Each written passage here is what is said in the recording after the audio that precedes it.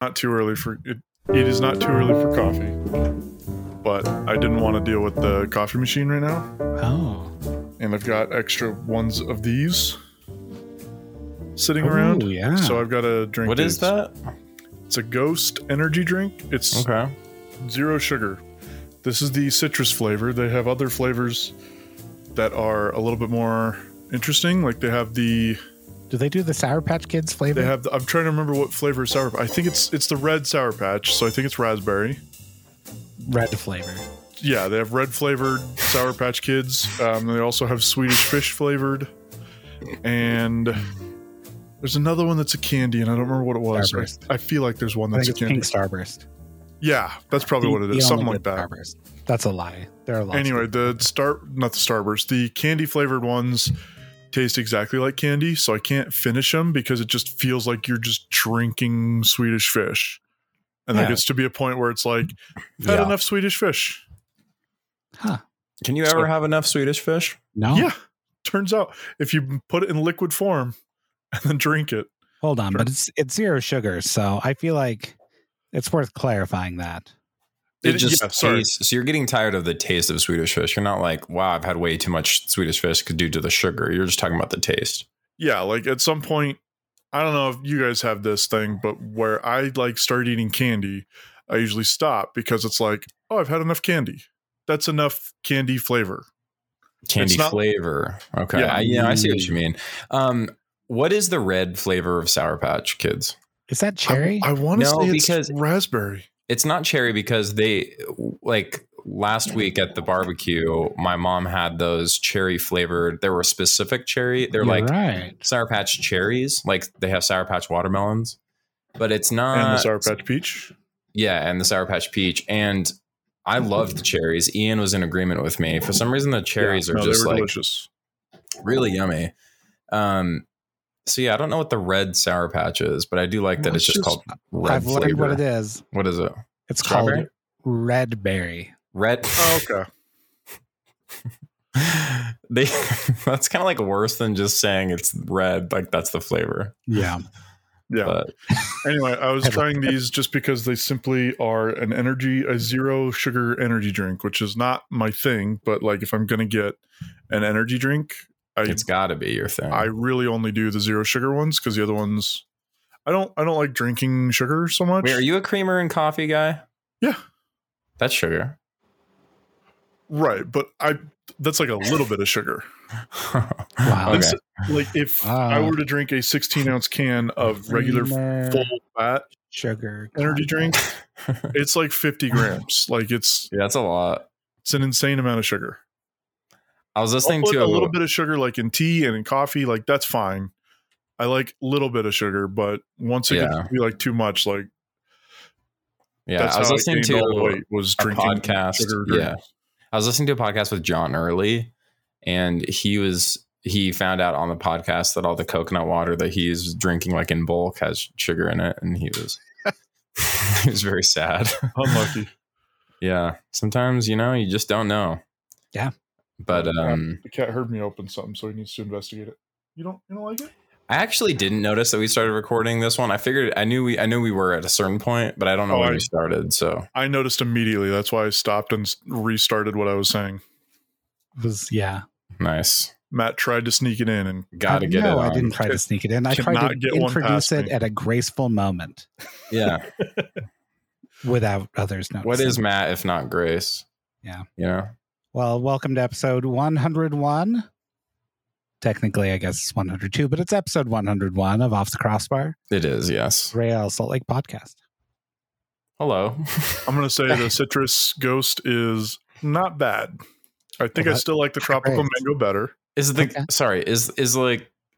Ghost as in like that's just the brand name to like Red Bull? Essentially, it's like you're drinking a Ghost. Yes. Yeah. Okay. I don't know how I feel about that. Kind of sacrilege, if you ask me. Do you think it's better or worse than C4? Definitely better. I hate that it's called that. Like, I always felt psycho when I would like. I don't really. I don't know. I drink I eat like protein bars and like I do protein shakes or whatever, but I don't really use much like of that type of stuff like pre-workout or anything. But it felt like the fact that it's like bright blue and it's called C4. I was just like, I don't know. Like, do you remember when they made that energy drink called NOS and it was just like the nitrous like NOS bottle, but it was a drink? Yeah, and it tasted like what I would expect liquefied nitrous oxide to taste like. I think so. And like also, do you either of you remember the energy drink called Buku? Buku. Here's the thing about Buku. Sorry, that brings back memories because there used to be a local band around here called Victim Effect. Okay. If anybody remembers them, they were a lot of fun and really great. And my buddy was a drummer, so we went to like all of their shows. They did a show at the music school, or what used to be called the music school at American Fork. Mm-hmm. And they at some point got sponsored by Buku Energy. Yeah. So in the parking lot, Buku Energy had one of their trucks just filled with like crates of Buku Energy, and they were just handing out cans of Buku Energy to whoever, and it was just a whole bunch of high school kids. Yes, and they didn't like limit it. It wasn't like, okay, you guys get one. Okay, you're done. It was like, isn't that crazy? Keep going. It's funny that you had that same experience. I had a similar experience that I was going to mention, but like, I'm pretty sure. I don't know if it was made like illegal at a certain point or like what the deal was, but I'm pretty sure they put an age restriction on it at some point. Well, and then it was gone from shelves. No, but I think it was just so bad for you that it got banned from shelves in Utah. And I can't remember. Also, I'm probably on the wrong setting on my mic. Oh no, sorry, I'm on the right side. Great. Okay, cool. Glorious, even. I forgot that I probably had it changed last time. Anyway, so I was thinking about this because I was thinking about how bad. Oh, I unplugged my headphones. Sorry, I can't hear. All right, while Kyle's plugging that in. Okay, sorry. Anyway, did you find the band situation for them, Matthew? I didn't know if you were searching. No, but I did discover. And this is going to bring everything full circle as we wrap up our Buku conversation. Wait, I still have to finish my story, but yes. Okay, so I'll tell this piece and then you can finish your story. And Buku energy drink is from the same place as this Real Salt Lake Striker. This is our pod trivia moment. Current Striker? Well, I mean, yes, but Hawaii? No. Venezuela? Me and Trevor at the same time. Oh, is it? Hold on. Where's Demir from? Nope. Croatia? Nope. Who's another striker? I can't believe you would forget about Rubio Rubin. Oh, is it from Oregon? It's from Beaverton, Oregon. Beaverton, that's right. I forget that we have Rubio Rubin on this roster. He's been doing a lot. So does Pablo Mastroeni, I guess. That's right. So I was thinking about how bad energy drinks, like, you know, for like a 12 or 13-year-old to just be drinking like a lot of those. And I used to drink them, and I don't love that I did, but in any case, I at one point took like, I went to ski school up at Sundance, like when I switched from skiing to snowboarding. And so I was probably like 13. I don't want to say 12. That seems too young. But I mean, I can't remember. It was like somewhere in there. And similar thing to that concert you were talking about. So Buku was like, had like a sponsor day up there, up at Sundance. And you could just grab free Buku like, over and over again. All of them, right? Like, I mean, I went to a couple concerts where they had like energy drinks and water, like given out so you didn't die. But those ones were like, you can take water, like whatever you need. But like for the energy drinks, it's like you get one.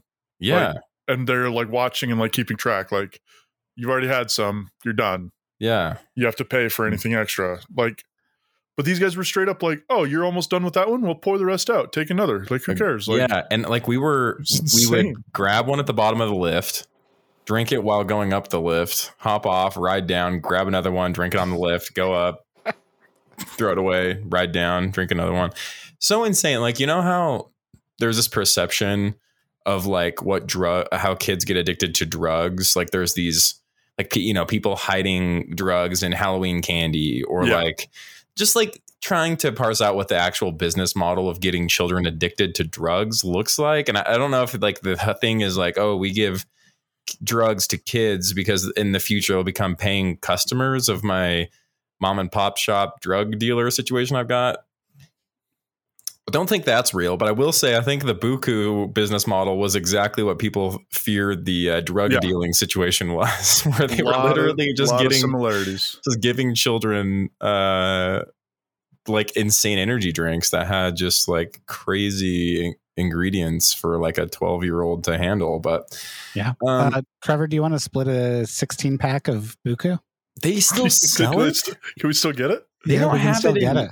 They don't have it in Utah. I know that. Yeah. Yeah. They also have a blog on their website. So Buku. That's so funny. I brought Buku up the other day to someone and they had no idea what I was talking about. It's a beautiful thing. I remember it being like, I preferred it to Monster, but it tasted good. Yeah. Like that was the thing. I usually hate almost every energy drink flavor that I've ever tried. The only ones that I enjoy are like 2 of the Monster Zero Sugars and Buku, and everything else I did not like. Any version of Monster or Rockstar. Red Bull's all right in a pinch. Oh my gosh! But like everything else, like just tasted like gasoline to me, so I didn't like it at all. But Buku was really good. Listen to this. Gasoline? No, not as a drink. I just realized they have like a tribal tattoo background behind their logo. Yeah, but a little bit. They're on their about section on their website. It says, "Don't you hate it when something great just disappears? When it happened to Buku, some of the best tasting energy drinks ever, we called BS and decided to do something about it. 4 years and countless miles of red tape later, in December of 2013, we were successful with their beloved brand. Salt Lake. Yeah, back in the hands of the good guys. We wanted to give it a proper treatment. I'm very confused about why they were taken away. Like, I don't understand why they were banned. But anyway. I don't know either, but the copyright on this website says 2019. Yeah. Means this is a new version of an old thing. Well, and the website's by Justin's Or Web the Design, website has just not been updated in several years. Yeah, it doesn't, like, I see a bunch of stuff about them trying to get it back in stores, but I don't see why it was initially, oh, you know what? I think I just found a Reddit post about, That's super reliable. Why does no one know? Why does no one say? They've got a phone number on the website. Let's just call them. Ask why. Let's do it live. Hey guys. We could do it live. You used to be a thing and now you're not. And I'm so fascinated to know why. Boxes. Oh, wait, sorry. Caffeinated Four Loko will be off shelves across the country by December 2013. Back in 2010, Four Loko did go through a similar thing too, where like, I mean, Four Loko just seems like a right, but that was because Four Loko was like alcoholic. It's like alcoholic Buku. AF. Like it was like super alcoholic too. It was like I don't know. It was not like 3.2%. Like it was really alcoholic. Oh wait. I think I found, okay, so it says popular.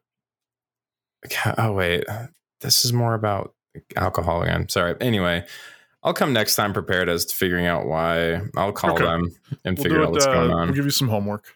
But anyway, that makes up for like a pretty short social hour because I haven't been doing too much, I guess.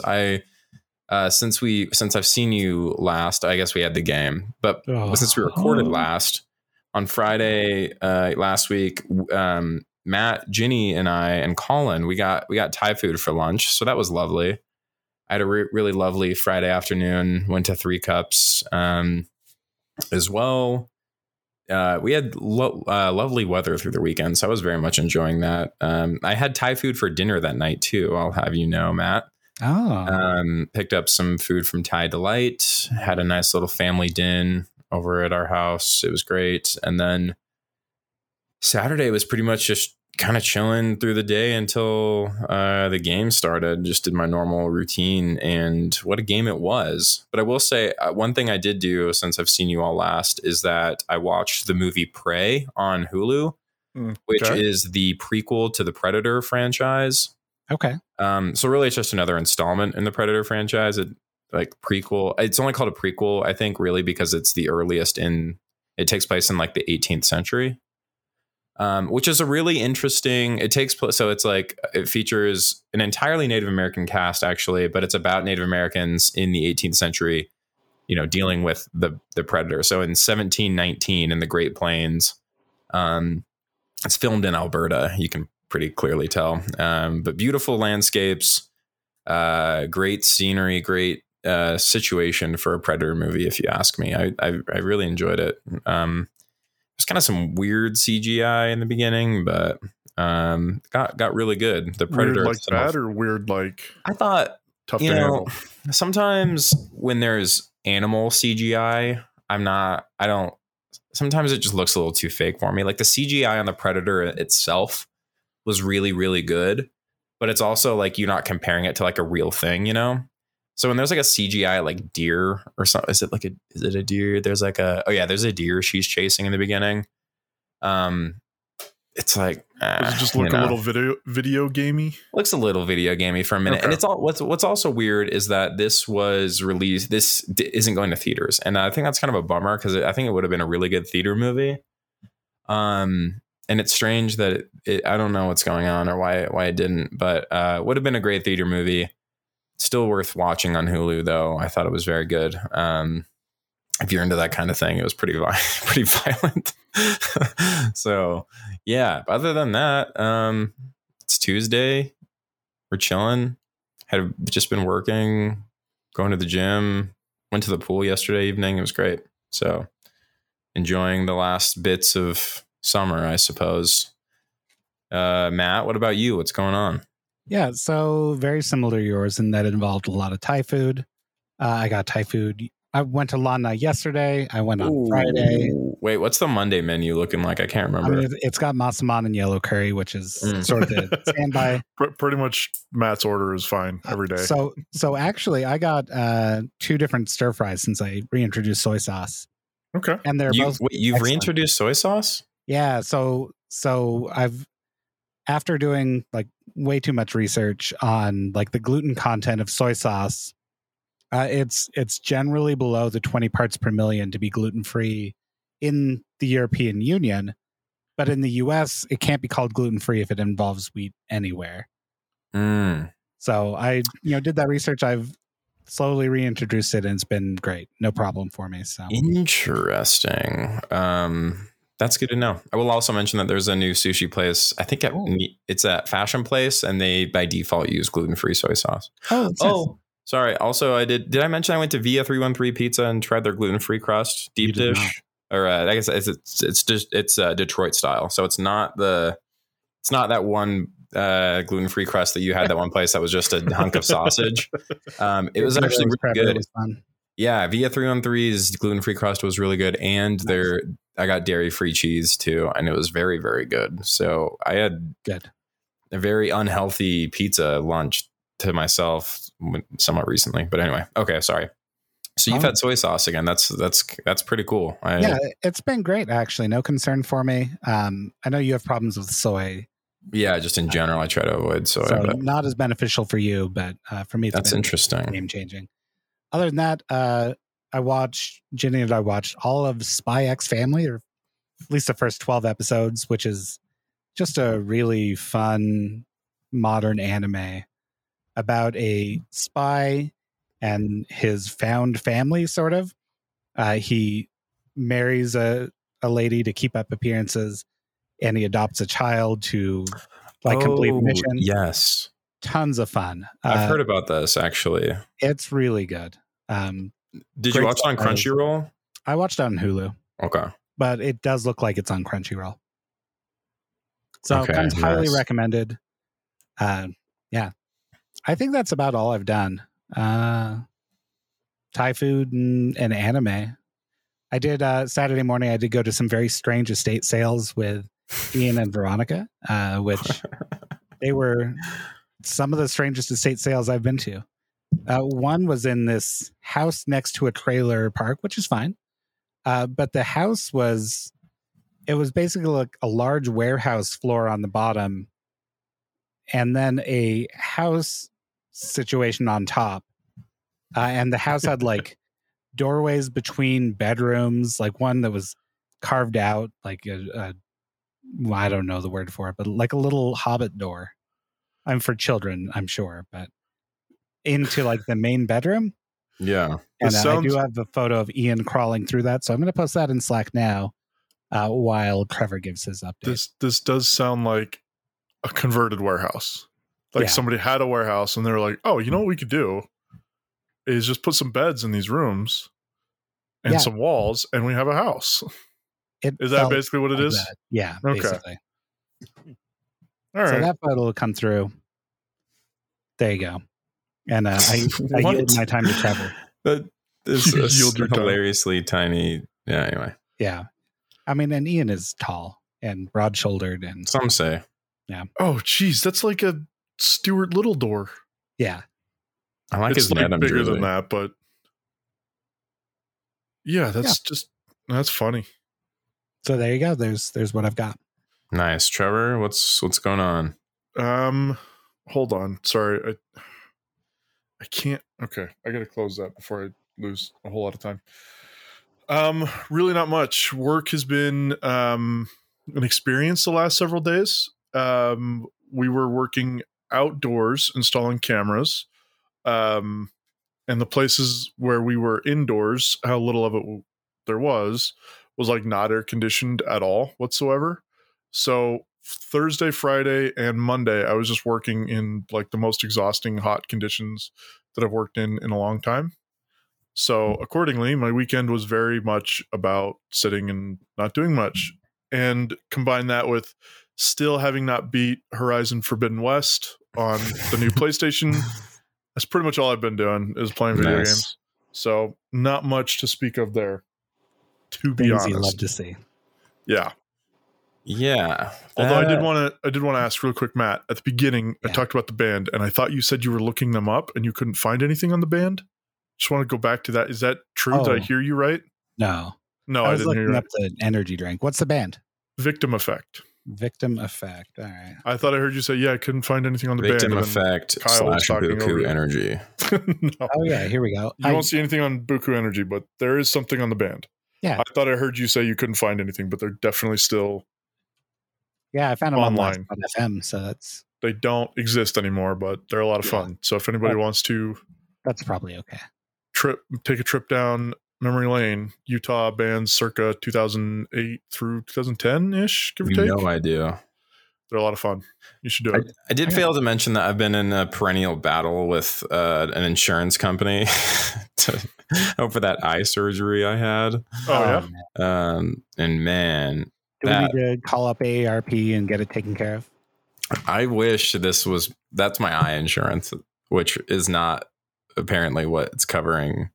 The fact that this is all delineated is so stupid, but like eye insurance didn't cut. It's not like an eye insurance surgery. It's a health insurance surgery. Right. Eye insurance just covers the glasses and contacts. But yeah, it's so annoying. It's so annoying that the whole business model is to just try to avoid paying anything. And like, so I had that detached retina in January and like Select Health. So I was in between jobs. Like I actually started my new job. My insurance hadn't kicked in yet. It started in February. And like I got told toward the end of January that I had needed to have emergency eye surgery. And Select Health, I was on like a temporary plan to bridge that gap, it was like a good deal. It was like, I don't know, like $40 a month. I don't know. Just for that 1 month. And I was like, oh, this is probably worth it. Cause I was like, I don't know if I get like COVID and get really sick or something, like, I don't know. Seems like it would be a good thing just in case. Good thing I thought it was a good thing I got that. Ended up, I don't know what's going on, but essentially they've been like trying so hard to avoid paying for that surgery, despite the fact that they pre-approved it. And they've been grasping at like literally everything to try to avoid paying for it. Like saying that like having celiac is like a pre-existing condition that like makes it so they don't have to cover and all this dumb stuff. It's so insane. Oh man, that's ridiculous. So that's pretty cool. So I highly recommend people don't deal with insurance companies, which is just as a general rule, like for-profit insurance companies aren't as customer oriented as we would like. It's pretty crazy. Yeah, against all odds, it's pretty surprising. So that's been another thing I've been doing, and I prepared like a whole packet of information today because now I'm having to like they've reviewed my appeals and everything, and they're like, yeah, no, this is our final decision, but you can protest this at the Utah insurance like division or something. And they apparently can make them pay for it if they deem so. Now I have to go through like an independent review process. That you would passed off to the arbitration group. Yeah, where they're essentially somebody that's not at Select Health can apparently force them to cover it if they deem so. So that's good. That seems like a really good way to deal with healthcare in this country. Yeah, you know what's crazy? Especially also like is emergency surgery healthcare. That's great. I know. And you know what's crazy is like, meanwhile, I have like Intermountain Healthcare sending me a bill like every month saying like, oh, it's past due. And I'm like, yeah, I know. It's because I'm not paying it. We're aware. Yeah. And I'm not paying that ever. So yeah, that's pretty cool. But it's a fun little thing that I thought I'd mention because, and shout out to my mom. So like I always shout out to my mom, but she's also helping. She works for the retina clinic that where the doctor did the surgery or who did the surgery. And they've been like, she's been trying a bunch of stuff on their end to try to get them to pay and they just won't. So it's pretty cool. So hopefully someone at the UI, if you know anyone at the UID, tell them to hit me up, hit my line. And make them pay. The Utah Insurance honestly arbitration group. Yeah, I think at this point I don't really care because it doesn't matter. Like I'm not anyway. But yeah, like I'm just annoyed that this is like supposedly this is something that's worth defending, I guess. Yeah. But anyway, pretty cool. What else? I looked at the weather and it looks like we got a lot of lightning for the next week, which is cool. Oh, it's supposed to cool down. That's good. Guess who was looking at that with envy over the past week? Literally working outside. Yeah. Matt, I did want to ask you, with the state sales, do you run into a lot of golf clubs? I have never run into golf clubs, but I don't care about golf. Do you see them? So if you want to go with me, I'd love to check out some in the Provo Orem area. That would be a lot of fun. Yeah. But what's on my mind right now at yard sales / garage sales / estate sales is golf clubs. I broke my driver and how are you supposed to get around if you don't have a driver? Thank you for laughing. You're welcome. I need a new driver. I've got 2 drivers, but they both are like 90 years old, so I don't want to keep using them because they stink. Yeah. But right. I don't want to buy a new one, like, because a new one is like a couple $100, and that seems like something I don't want to do. I'd much rather just go to a yard sale where I've sourced all of my clubs forever. So nice. That's a good way to do it, I think. It's like not, but like it works. If you don't care about like quality equipment, just need like, I don't mean that. I mean like if you don't care about like having everything match all the time, which some people are like really like serious about having like the same set of irons and the same set of drivers and woods and like having all that match and be the same like style and type. Yeah. Then it matters. But yeah, I mean, I play soccer with 2 different brands of cleats, one on each foot, you know? Oh, do you? No, but that'd be pretty cool. I mean, if you had like slightly different size feet or something, or I could see it. You would think I would just, yeah, that's a good question. I could try. I could see how that goes. Yeah, I just need the RSL show to do another soccer day. But. Yeah, that'd be great. I'll actually that's the only way to get you to play soccer. Pretty much. It's the only avenue through which soccer is available to you. The RSL show pickup games. Yep. And it was on the nice fields, dude. It was so fun because the grass was so good. And sometimes when I'm playing soccer and like it's on a rough field and, my touch isn't so great on such a rough field, sometimes I'm like, man, would I be considerably better on like a really good field? I don't know. And I felt like I was a lot better on that field, to be honest. So it's just, you don't get to play on really nice grass very often. Yeah, that's true. You kind of like, it takes kind of a lot for me to be motivated to go skiing or snowboarding these days. Like the snow's got to be really good. Kind of like that. Like if I'm going to put in all the effort, got to have some good conditions, Yeah, that's fair. That's fair. I get it. All right. Should we get into news and rumors? Let's talk news. Oh, hey, tell you what. Let me real quick open up the doc. Yeah, I can see you're not in it. I can also see that Kyle's not in it, but it's just on my iPad, so it was my iPad was locked. The Slack, so let me reopen it. Wow. Move this to a new window so I don't accidentally close Zencaster. All right. I'm ready. All right, good. Are you sitting down? Because we've got a blockbuster first item. Oh, we do have a blockbuster first item. And I'm going to save a comment until we're done with news and rumors. Yeah. Because I have a comment on the news and rumors. But go ahead. Let's go to the first blockbuster item. Brett Halsey has been traded to, loaned. Whoever wrote this document put the wrong thing there. To Colorado Springs. No, hang on. You got to say that whole thing all over again. Why? Yep. Why? I got a reaction and it doesn't work unless you say the whole thing. Oh, Brett Halsey has been loaned to Colorado Springs Switchbacks. Who? Nice. Brett That was Halsey. cool. Oh, our draft pick from 3 years ago that's never seen the field for RSL? Last year, actually. Oh, sorry. 2021. Excuse me. He played against Chelsea for a moment, I think. World beater. Yeah, that counts. Generation Adidas player, doesn't take up any, salary budget. Oh yeah, that's right. He's Generation Adidas.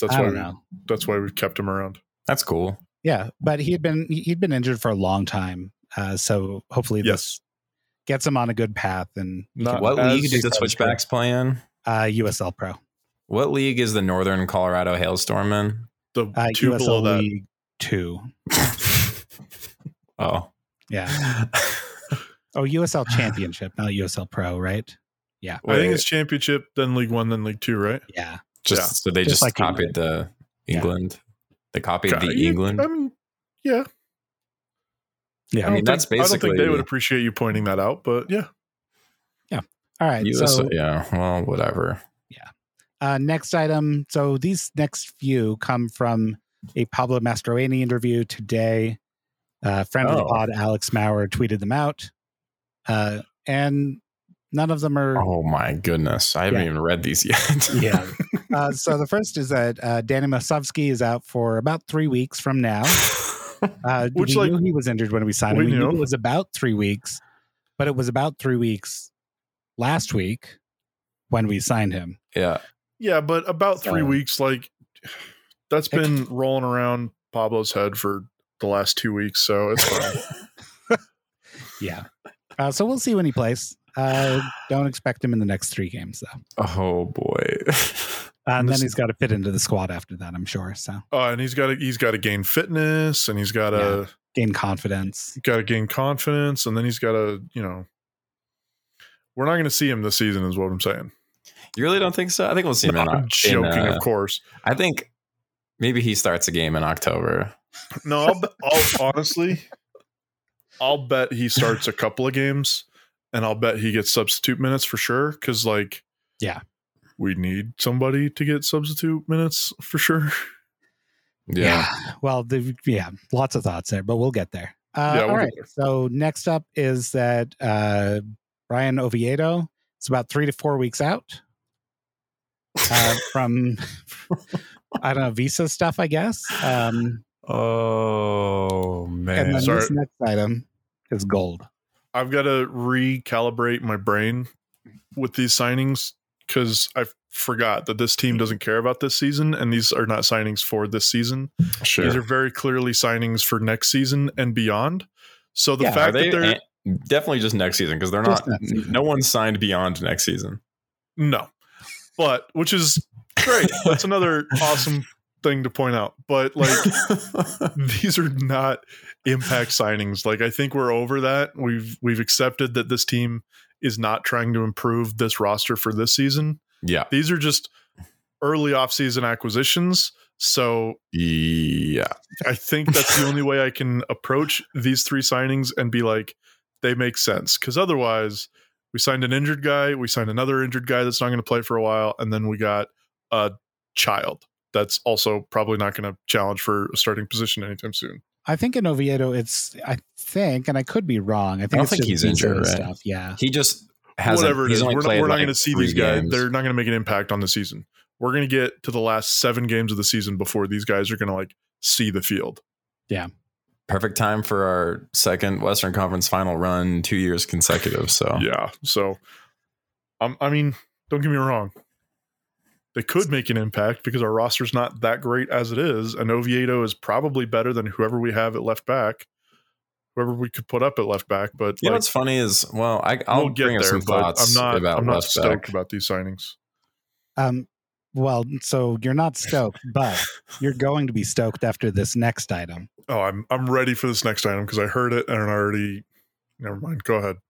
So Pablo Mastroeni talking about Oviedo in the interview today, press conference, had this quote about Oviedo. He's robust on the screen. He's talking about Zoom calls here. Yeah, he's really only seen him on the screen. He's got strong arms. So he's analyzing his like physical characteristics through Zoom calls. I mean, I've definitely thought that about people. That I've worked with. That, oh my! We all started working from home, and it was clear that some of them were working out. And I thought the same thing. He's robust on the screen. He's got strong arms. This is a little more directly applicable to their jobs, I guess. But can't get too mad at Pablo because, like, no, I'm not mad. That's whatever. Just awesome. But it's just the most Pablo thing to say in an interview. That's ever. Just funny, right? Just like analyzing the guy already. Oh yeah, he's got strong arms. Yeah, that's literally all he's seen of him apparently. Yeah, you can't say he's got strong legs. He hasn't seen him yet. Yeah, you don't see legs on a Zoom call.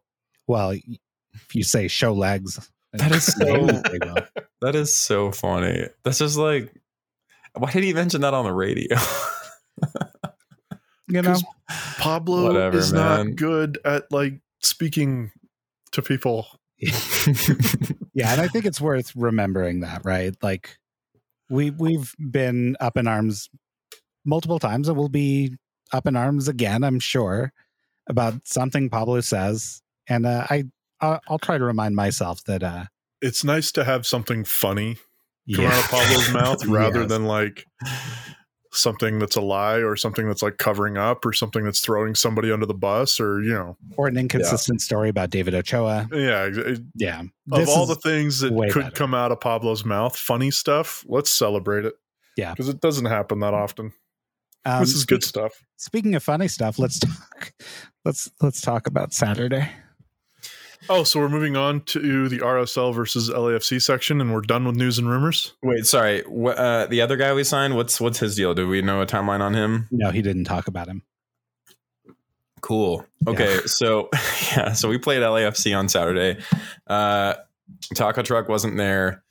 Look, I'll just say this: we've won like 2 games since like the end of May, and the Taco Truck has probably been there 1 or 2 times in that stretch. So listen, man, I'm not saying there's causation here, but there's certainly some correlation that I think we should look into. And I think that's a little tip for the people at the club maybe listening to this, huh? Let's figure that situation out, because I'm telling you, there's something going on there. The Taco Truck situation is tied to the on the field situation. I mean, look, I had been present for like every home win, like, things really, I felt a really stark difference at that Columbus game where the Taco Truck wasn't there. And then like things have just been, of course, really poor since then. But in any case, it's something that needs to be figured out. But we did play LAFC. I had fun with you gentlemen and our friends in the tailgate lot before. Yeah, that was lovely. And then Trevor and I were on press box duty for this one. However, I did take a little journey around the stadium, and my goodness, what a packed house it was. I mean, I could just say that like I was pretty clearly more people than I've ever seen in that stadium, but it was definitively also. And the South End was just completely packed. A lot of, I think this comes into play later in the game, but a lot of just like non-supporter section people in the South End and I'd seen some people complaining about people standing. That was kind of confusing, but there have been people in the South End who've been mad about people standing, but you're in the supporter section. People will just buy cheap tickets and then sit and then be like, wow, people are standing in the way. That's like the whole point of that whole area. And I was hearing a bunch of that myself, where a bunch of people were standing in between the lower and upper parts. And then some people were standing on like the stairs. And I heard people in the seats being like very upset about people standing. And I was like, okay, the game hasn't started, one, but then two, it's like, come on. There's like nowhere for people to go right now, and you should be standing anyway. So there's that. But yeah, it was packed. Matt, could you feel it where you were? Yeah, definitely. Especially at halftime. One of my many halftime rituals, of which I have one really, is using the bathroom, because it's a good time. You gotta. Sorry, what I mean is it's a good time to do that, not that like going to the bathroom is a good time. Yeah. Sorry, just clear that up. So I went right up at halftime, and I got through the line as the game, after the game kicked off for the second half. So again, just the most packed I've seen that place, and that was an interesting indication of that. And definitely not the usual crowd, right? Yeah, it was a very strange crowd. In fact, I had some people talking to me when I was in the South, and I was just taking some pictures, walking around, and I was talking to these guys. One was wearing a Chelsea jersey, one was wearing a Manchester United jersey, and I was just making fun of both of them for wearing that, which they thought it was pretty funny. But I was making fun of them, one, because I don't like either of those teams at all. And then Manchester United, I was just talking to him about how I felt bad for him for being a Manchester United fan, because it's a hilarious time to be a United fan, but also that just like showing up to an RSL game wearing those jerseys. I was like, you're not even I asked him, I was like, is the correlation that like Gareth Bale is playing tonight? Like, is that like yes. They're like, well, I just don't go to a lot of games. Like, and I was like, you should just not wear those. I was like saying a lot of things in a joking way, but being serious. I was like, well, yeah, you guys shouldn't, like, what are you doing in a Manchester United jersey here? Like, I know Gareth Bale played in the Premier League, but it's like, come on. Can I interject really quick and just like express my opinion? We've had this conversation with like Dustin as well in the parking lot, and he got like super heated about it. About people wearing them? Yeah, because he thought it was just like really poser activity. And like he didn't use that word. That's my word. But the way he said it was like people are going to wear like Chelsea shirts or whoever.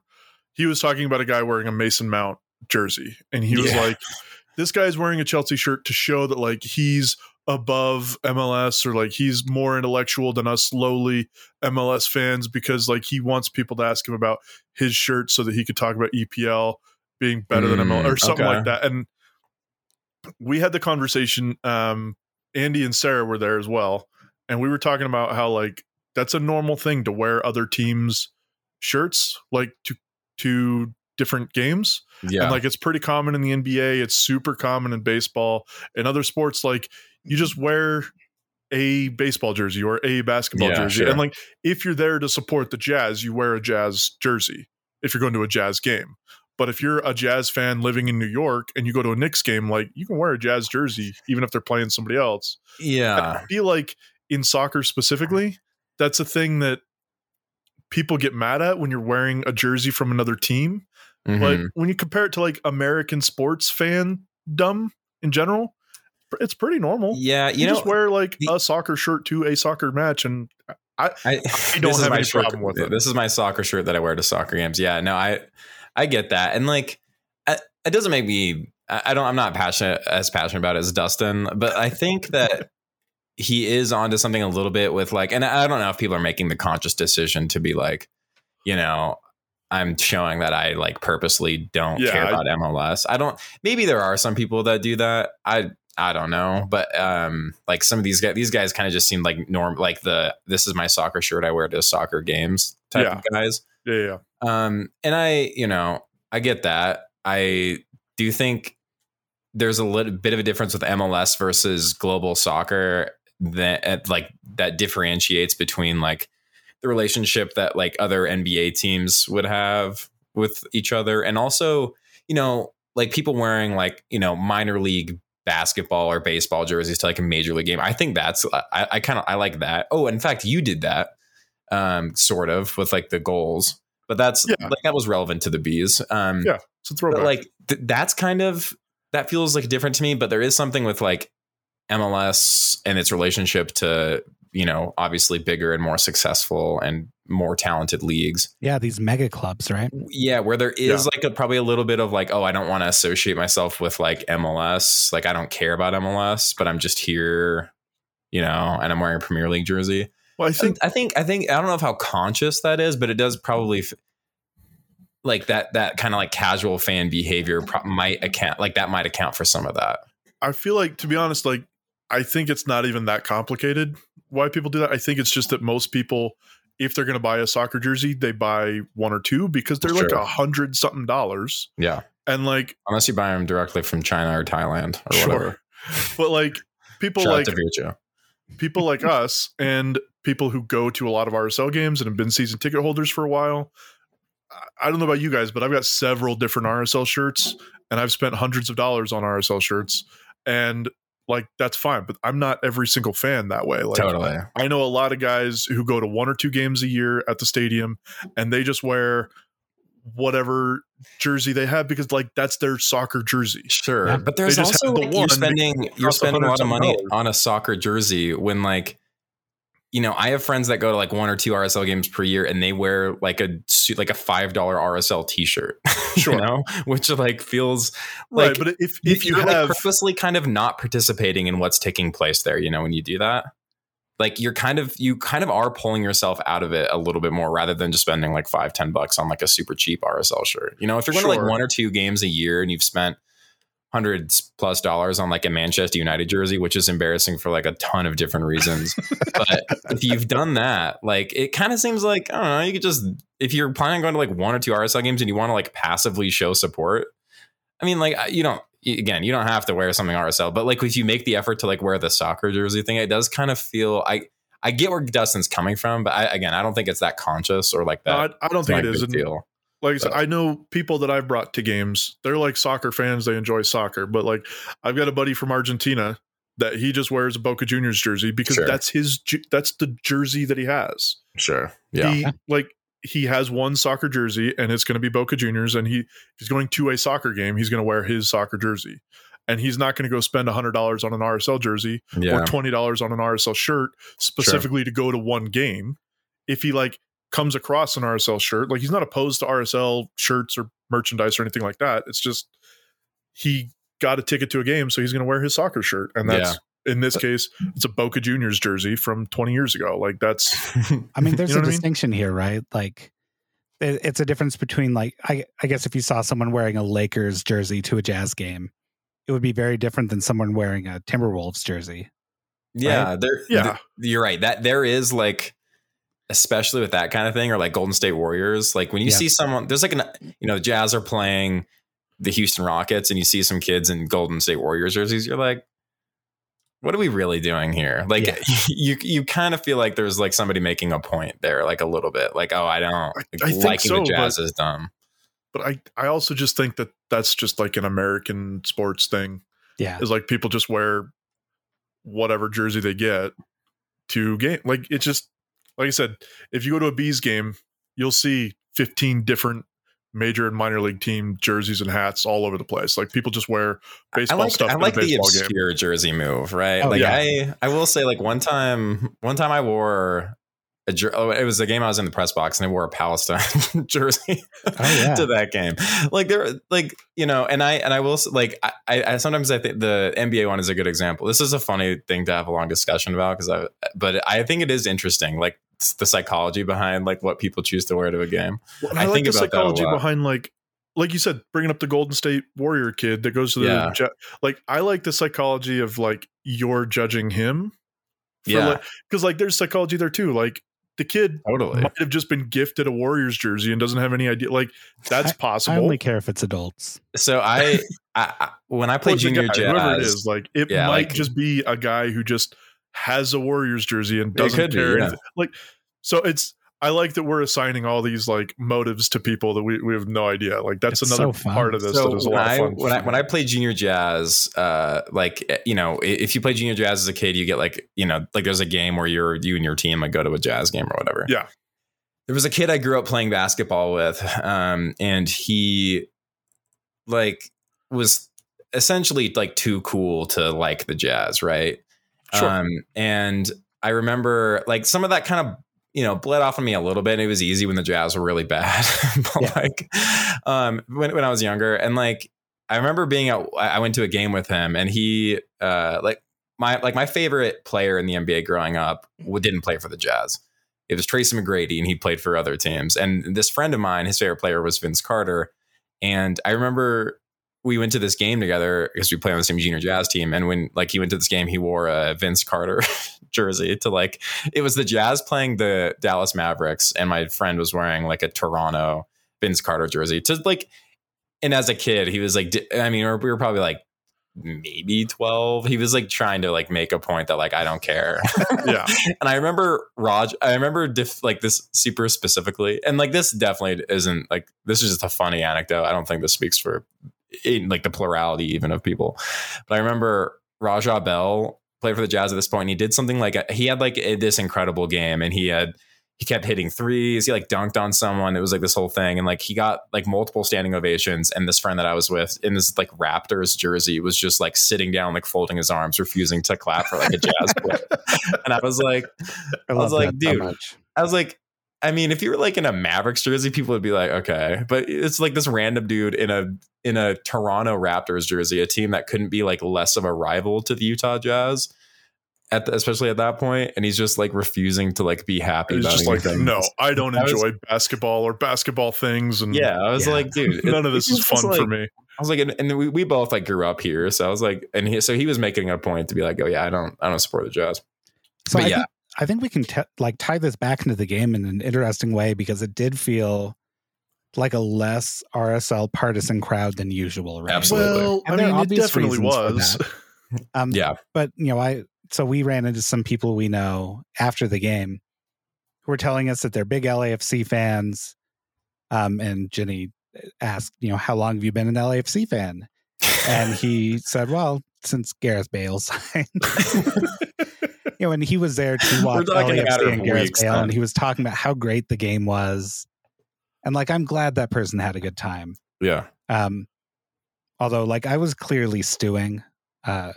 So it felt a little, like, you don't have to rub it in my face. I know it took me a little while. It took me longer than it usually does for me to get over this game. As far as like, I had to like get home and like think about some stuff. And I was like, okay, I'm like over it. But yeah, that would have immediately after that game, that probably would have like made me mad.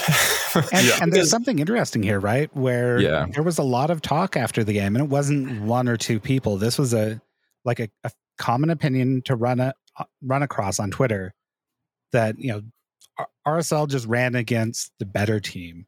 Yeah. And they had no chance, and we don't need to worry about the loss. And those things tie together really neatly, where it's this feeling of like the crowd wasn't, there were a lot of LAFC fans there. Yeah. And I don't know, Trevor, you have some feelings. Yeah. I can hear about that Twitter feeling specifically, or like about the number of people at the game that were there. Yeah. Well, so anytime we play either LA team, and this is one of my things about Utah and Utah fans, because it happens with the Lakers as well. Which is why I think LA teams are a great rivalry, is just because they always sell well, and people always show up for Lakers games, and they always show up for LAFC, and they always show up for LA. And part of that is that they have Gareth Bale and Zlatan Ibrahimovic and David Beckham, and they just have this history of, and Carlos Vela and Chicharito as well. Like, they have this history of just having the biggest and best players and like huge names. So you get people who don't usually go to RSL games showing up, and those people are just there to watch good soccer. Yeah. Like, it's not even LAFC fans, like you're saying. Like, it's like a lot of casual people show up for these that that otherwise wouldn't. Yeah. It's a lot of people that just want to see Gareth Bale or just want to see Thierry Henry. Like, when he played here with the Red Bulls, we sold a lot of tickets because they're big names. And like, I don't have any problem with people coming to games to watch that. And that's fine. Be a fan however you want to be a fan. That's fine. I do have some opinions on people after the game being like, it's okay that we lost this game, because like the problem is that, like, you're right, LAFC clearly is a better team, and they clearly have better players, and like we were probably always going to lose that game. Yeah. But on the other hand, this is a team that for a long time, a lot of people, these same people on Twitter who are like, it's okay that we lost because they're a better team, have been the people that have been like, we're the best team in the league. Like, we should be winning the game. And it's just like, based on the opponent is how you react to the game. And like, we've been bad for a while, and we were bad in this game. It wasn't that we just went up against a better team. We've been losing to teams that are lower in the standings than us. We've been losing to teams that are worse than us, like on paper and in the standings. And then we didn't just lose to LAFC. We got embarrassed by LAFC. Yeah. And Gareth Bale goes and scores that goal. And guess what goal is going to be on the end of your highlights? Oh, and it's on everything. It's on Snapchat. It's on Instagram. It's on like... It's everywhere. Yeah, it's everywhere. We got embarrassed that game. Yeah. And I don't like that people are... I get it, because there's part of it that's like, well, it's an embarrassing game. It's a one-off. It's an outlier. We can't focus too much on it. It's not really, but even if that was, like, that's not an excuse to just be like, oh, well, it doesn't matter. Yeah. Like, in a vacuum, it's not the worst loss in the world. But like you're saying, like, the context makes it worse. But yeah, it was an embarrassing. This was the games like that everybody turned on Mike Petke for, because Mike Petke would lose games 5-0, 6-0, or whatever, huge. And people would be like, that's not acceptable. That's embarrassing. You can't be the coach of a team and say, whether you win by 1 or you win by 4, it doesn't matter, because you lose a lot of games 4-1 or 4-0 with that attitude, because you're trying to score goals and you just make your defense work. And like, that's what got a lot of people turned on Mike Petke, was that kind of attitude. And now that we're seeing these results here, we're getting embarrassed, and being embarrassed by the best team in the league, by the worst team in the league. You're getting embarrassed. Yeah. It's not acceptable. And it's completely appropriate for fans to go on Twitter, go on whatever, and be mad. Not at anything in particular, not at anything specific, but just being mad online about your team losing or your team getting embarrassed is a completely appropriate response to that. And having people be like, hey guys, calm down. Like, it's LAFC. Like, that doesn't smooth anything over. That doesn't make it okay that it's the best team in the league, or that they've spent all that money, because that just brings up, like, we're not spending money. Yeah. We could spend that money, but we're not spending. We could try to get those players on the team. We're just not. And like, that just makes it that much worse, that like, we're a bad team and we're getting embarrassed. Like, that, it doesn't make it better that like, that's our lot in life, is to be the bad team that gets embarrassed by the much better teams. Right. Like, that sucks. Yeah. That's going to make people mad. Especially for it to have been like, Christian Aranjo to be the guy who scores a brace, in this game, a player that we had been, quote, looking at. Shout out Alex Maurer for getting asking. Pablo to like say that at the end of the game. Yes, dude, that was crazy. Loved it. I love so that good. Pablo like would not go any further on that. I mean, what more? Yeah, there was something interesting there in that answer. But like, I mean, Matt brought this up like after the game. So I mean, I guess we can talk about the game that we got scored on really early through a really weird set piece mistake where Justin Meram, defensively, our defensive organization was very confusing. The ball essentially was going to go out of bounds. Justin Meram didn't know that it was going to go out of bounds. Instead, tries to sort of clear the ball, but he ends up just playing a pass directly into the penalty spot. Real shades of Portland 2021. Yeah. Bit of a scramble, and then Aranjo has this incredible backheel flick to the to the side netting, and it was just super clinical and just anyway. A few minutes later, we get a really nice goal from Sergio Cordova, but this is something I want to mention as well, where the left back situation is interesting because I don't know, like people saw how we scored that goal. There's something that Andrew Brody affords us going forward that is really unique. And he has a unique ability to just dribble toward the goal, which seems to be something that everyone else on this roster is afraid of. And I mentioned this to Trevor. There's that Waukee video where he, after a men's national team game against, it might have been Jamaica, he had that full video of just Yunus Musa dribbling at the goal and good things happening because of that. And I told that Trevor, I was like, this is the exact same thing where Brody's just like dribbling at the goal and good things happen because of that. And he's not wasting time on the wings, like getting ready to do a few cutbacks, play across to the back post to no one. He's cutting inside, dribbling toward the goal, playing the ball, drawing defenders toward himself. In this case, he had 4 defenders that he pulled out of position right at him. Played the ball to Sergio Cordova, who had an easy turn and then a really nice finish at the top of the box. We didn't do that almost ever again this game. Well, Brody certainly tried. Besides Brody. Yeah. Again, like he did it again in the second half, going the opposite direction. I was like, why is he the only one that does this? And so when we think about, and like there's a reason he's more effective than Aaron Herrera offensively this year. Aaron Herrera has no one to cross to. As much as we can pretend like we have aerial threats, we have guys that might occasionally get on the end of a header. Tall guy. But right now, it's Brody is much better offensively because he's direct and he goes at the goal. So any other chance we had this game, we had 1 or 2 moments through Brody that I thought were really good. I think he's a liability defensively a lot of times. I don't know if it's because he's so one-footed that he likes cutting inside so he gets a better angle with his right foot. That might be it, but he's really good at that. So I think we should do more of that. I think we should dribble the ball toward the goal. I don't know if that's crazy to say. We're in trouble if any team ever figures out to scout that. Yeah, it's gonna be brutal. And then, the rest of this game was pretty rough. Immediately, like soon after that, Jasper Loffelson, who had an incredible, like the worst half of his RSL career so far, I think, as a starter. He turned it around in the second half, which was good, but he was a mess in the first half. Poor touches. There was this weird spinning, bouncing ball that just went over his head, and he almost kind of gave up a penalty by kind of almost swatting it. Falls to Kellen Acosta, who buries a really nice shot. And another then, player that RSL could have had. Yep. Mm-hmm. And then and one of those players that like that's the type of MLS player that I just wish we signed.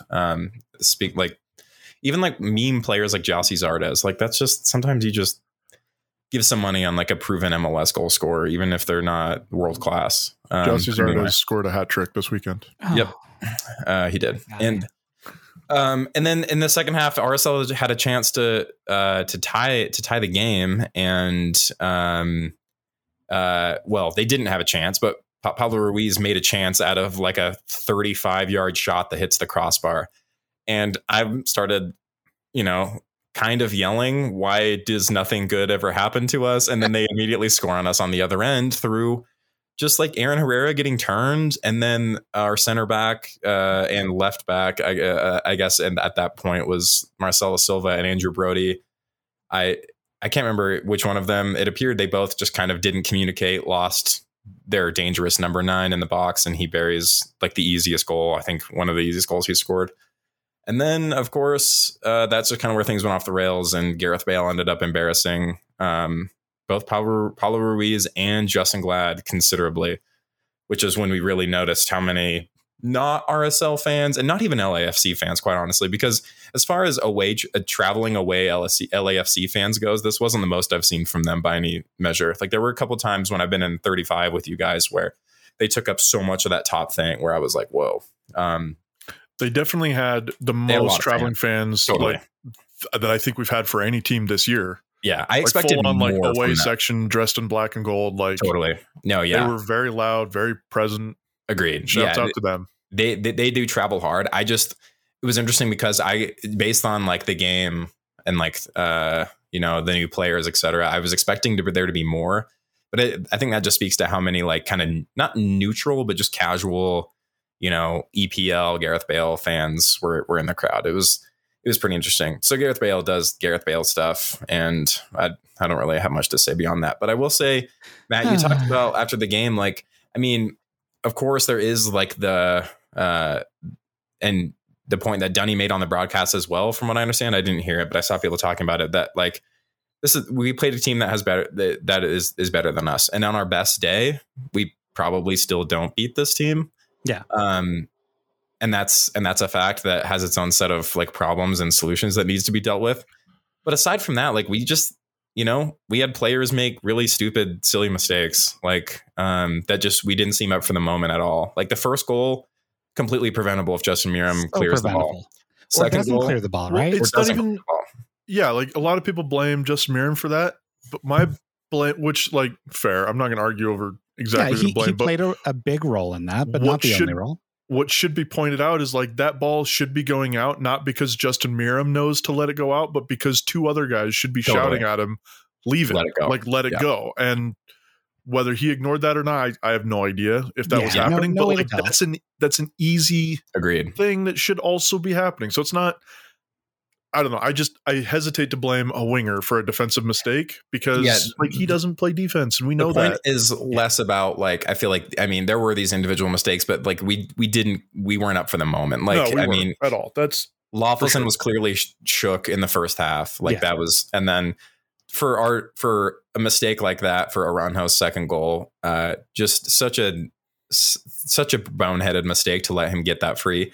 And then for Justin Glad and Pablo Ruiz to not being unable to just pull Gareth Bale down outside the box, take a yellow card. And like, of course, this is also a game in which we saw Chiellini make all the meme pages where there was a ball that was going over the top of Chiellini to Rubio Rubin, who was going to be in behind Chiellini, but there was still another defender behind him. A good, 15 yards behind him? And he was Chiellini clearly behind him. Chiellini jumped up in the air and just two-hand spikes the ball at the ground. And this, there were a couple responses. I saw a bunch of people claiming this should have been a red card. It shouldn't have been. It was the equivalent of just someone dragging someone down by their t-shirt on a breakaway. It was a tactical foul. But I will also say I saw a lot of responses. So I wasn't sympathetic to anyone claiming this should have been a red card. People were talking about how egregious it was. And I was like, Chiellini's been doing this forever. He's insane like this. But people were upset about the league's response to this, essentially promoting, using it for clicks, which you got to expect. Like, it's a funny thing to happen. Like, it doesn't matter who it's great because it's Chiellini that does it. The noted legendary Italian defender that came over recently. Like, it's great that it's him. But if Lalas Abubakar does it, the league's going to make a big deal about it because it's just a funny thing to happen in a game. It's just bonus points that it's Chiellini, and like you're going to get clicks overseas for it. Yeah, it was really funny. It's to be the referee here. Like, there's nothing in the laws of the game that would allow a referee to give a red card for that. Yeah, like there's no rule that he broke that the punishment is red card or even like consider a red card in these circumstances. Like, it's not. It's a tactical foul. It's a yellow straight up. Like, I think people like you can't. Dogs, though, right? Yeah, you can argue Dogso, but like I said this on Twitter, like you have to have a wild imagination to consider that denial of an obvious goal scoring opportunity. The way that like the laws, the parts of the law that it says like what to consider in the event to like to consider which includes distance from goal. It includes there only being one defender, which is the keeper, and in this case there were two. So there were two. He was in our half of the field. It wasn't even the defensive half. When the foul occurred. So like you have to have a wild imagination and you have to get really, really creative to call that an obvious goal scoring opportunity. It wasn't. There was still so many other factors that like kept it from being that. So like fair play. Like if you're mad at Chiellini for it, like be mad about it. But like by the rules, you can't give a red card for that. Like it was so funny. Like don't be mad about it. That's the other part of it. Like it's just funny. Pretty funny. Some things can just be funny and you don't have to get mad about it. Yeah. The ball was going to go to Cordova anyway. Like Rubio Rubin. Relax. Actually, was it Rubin? I thought it was Cordova that was right behind him. Yeah. So in this game was another weird one where we started. It was Rubin because he was laughing about it too, and like there was I just remember Cordova was the one who immediately like put his hand up and started yelling at the ref for a handball. But I think it was Rubin. But anyway, I will also say that this was another weird game where we started two forwards and one of them was Anderson Julio, I think. And this is a team that is not good with two forwards who aren't like ball dominant players. So Rubio Rubin and Sergio Cordova have never looked good together. Not a single time. We started them together in that disastrous match in Austin where it was one of the worst ones we've played this season. And then with Anderson Julio, he just kind of like runs around and we don't like it just doesn't work. And I don't know if it's Cordova because there were some times last season where we played Anderson Julio and Rubio Rubin together toward the beginning of the season. in which Anderson Julio scored a brace, I believe, off of maybe 2 Rubin assists or 1. It was that first game of the season against the Loons, but it didn't work. Like whatever we had going on, like it doesn't make sense to me for us to be playing a 2 striker formation if one of them just kind of like runs around and doesn't really do anything. Anderson Julio had a header that he almost got on frame. It was a pretty dangerous moment, but that was about it. And then when we subbed him out, it was a like for like where we just had Rubio Rubin go in and do the same thing. And like it just feels so thoughtless to just go have him run around out there when it appears most of our game plan is hope Sava does something good or cross the ball in, or on the rare opportunities where Andrew Brody can do the Andrew Brody things, which I think we should do more of. But I will say that it's just, I still don't understand the idea. I get the idea of the 4-4-2 empty bucket. I like the Lawfulson, Pablo Ruiz midfield for the most part. Sure. But I don't understand, why not maybe move into a 4-2-3-1 and we get Diego Luna on the field instead, where he's a much more ball dominant player. He asks for the ball. He's good on the ball. Do you mean you'd rather see that than 12 minutes of him? It's really like he's not doing less than what Anderson Julio did in 60 minutes. And I don't necessarily think it's the fault of Anderson Julio. Like that's just the type of player he is. Yeah, he's not going to be one to get involved in the build-up play as much and turn and pass off the ball. Like he's not a hold-up striker. He's a get in behind, but like we're not playing that way. It's very confusing. We've seen Anderson Julio be successful with his team and score a lot of goals, and most of his goals come from 1 or 2 situations, and we're not creating those situations for him. They're not early game situations that come up either. Like they're like games where the game is stretched and both teams are looking for a goal and there's more space in behind defenses. And that's never the case early in games. And that's why he's never succeeded really as a starter, except for that first game of the season last year in Minnesota, where the Loons were incredibly stretched because they were desperately going for goals because they were at first opening game of the season. And they were playing very high up at the field. And so there was a lot of space in between, but like a better organized, a more effectively organized defense, like LAFC, for example, isn't leaving a lot of space in behind. And so where is he going to go? Early. That's the other thing that like Tom Hackett pointed it out kind of early. LAFC was playing kind of a high line with their defense.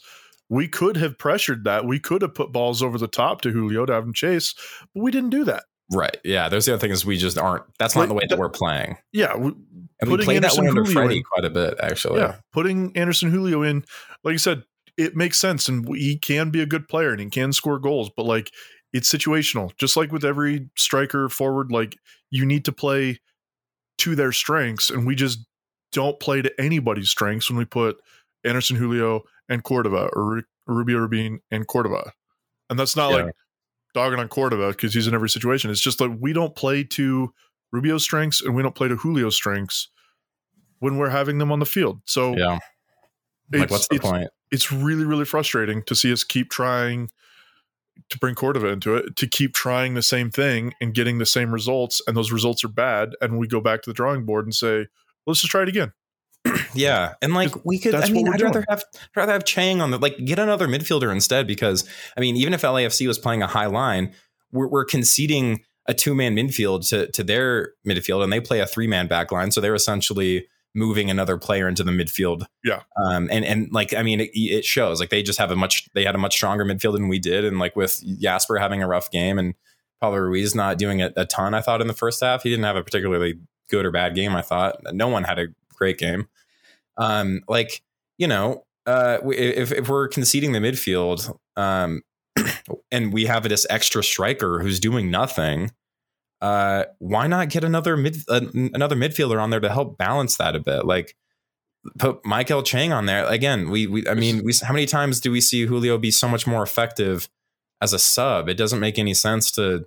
But we've got to get him on there in 12 minutes, right? I was going to say, is this the part of the podcast where we point out that for like 4 games in a row now, Pablo Mastroeni has put out 3 players in 2 sub windows, and both of them have come like in the last 20 minutes of the game. Yeah. This game in particular, we went down 3-1, and then he waited 20 minutes to make his next substitution, which was Diego Luna and Rubin, I think. Was it? No, Chang. Sorry. Chang, yeah. Diego Luna and Chang, 2 offensive-minded substitutions. He's making that 20 minutes after we went down 3-1, giving them a grand total of 12 minutes of game time technically to try to make a difference. It was only 19 minutes, so. You're right. And it was only 11 minutes of game time. But still, like, if you're going to make that substitution, what's stopping you from making that immediately after we go down 3-1? Yeah. Especially when things were just like they weren't working clearly, and like, and when Julio came off for Rubin, it was like more of the same. And Trevor and I were laughing about this tweet that we saw about Sergio Cordova.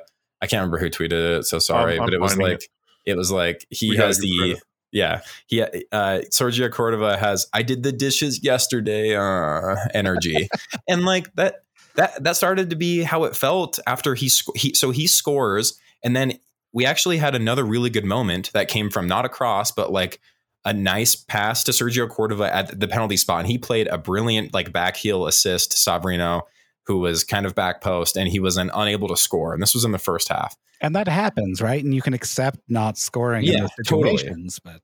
And then from there, it felt like Sergio Cordova was so disengaged from this game. There were a few funny moments, like, I mean, on their second goal when I think, or maybe it was the first goal when he was just like laying down when they scored. That was pretty funny. Yeah. But there was one moment I noticed a few, like there was that one that came through the middle where Justin Meram held onto the ball for quite, I would argue, as being too long. He comes through the middle and then eventually decides to play a through pass into Sergio Cordova, who had already essentially decided that Meram wasn't going to be playing him the ball. And then the ball just rolls out of bounds for a goal kick. And Sergio was in behind. The ball was misplayed too late. It was just a great example of just being completely not on the same page. And seemingly disengaged from the game. Yeah. And I think that was a combination of, Cordova, I think just sometimes, I mean, there was this moment where there was a recycled ball and Cordova had made like an aerial attempt maybe at a ball. All I know is he ended up on the ground, and it took him a solid like 15 to 20 seconds to just stand up. He wasn't like saying I'm injured or anything. He just was like rolling around and just like kind of like meandering, and he was in an offside position, and the ball was going to be recycled here pretty soon. And the team kind of had to play around the position he was in because he was sitting in an offside position, like when the ball was trying to be recycled. And I was like, what are you doing? There was a moment when I think it was Herrera had the ball on the right, and Cordova's just like sauntering back to get back on side. And you could see Herrera like look up, realize that he's offside, not be able to make the cross, and then have to beat his guy again to create more space, and then look up again, and Cordova's still just like not on side again. And so then he just had to, instead of putting a cross in, he just had to play it around and like recycle it again. And you could clearly see there was like 2 moments where he could have put a cross in, but Cordova is straight walking back to get on side, and LA is just keeping him offside. And like, that was a moment. There were several other moments, like you said, where it was just like, guy, you got to move a little faster. Like, sometimes you got to make a little bit of an effort. Yep. It was very, very frustrating. Couple stats here. The author of that tweet, by the way, was VM Loveless. Cool. That was a funny tweet. We laughed about it during the game because I was like, that's exactly what it seems like. He's like, oh, I scored. I like did some things a few times early, and like that my job's done, and like you guys can deal with this. Yeah. I was like, dude, the game is still happening around you. You can't just like, and like, you're actively, he just looks so checked out. I'm like, you scored a great goal. Like you would like the whole, like, oh, he just needs to score and get going, and then it's going to be better. It's almost like it does the opposite for a little while. He's like, okay, I scored. Now I'm just like, it's your all of your turns to figure it out. I know what it is. What? So that play that he did really well. And I think a lot of plays where he does really well, the ball is played directly to his feet. Yep. And when the ball is played for a run, it's very, very rarely successful. Yeah. But if it's played to his feet, he might do something with it. And I'm really confused by that. Yeah. Because he clearly can make good runs. Yeah. And does sometimes, but only sometimes. To go back to the Anderson Julio point, like if that's how he needs to play to succeed, like we need to be doing that.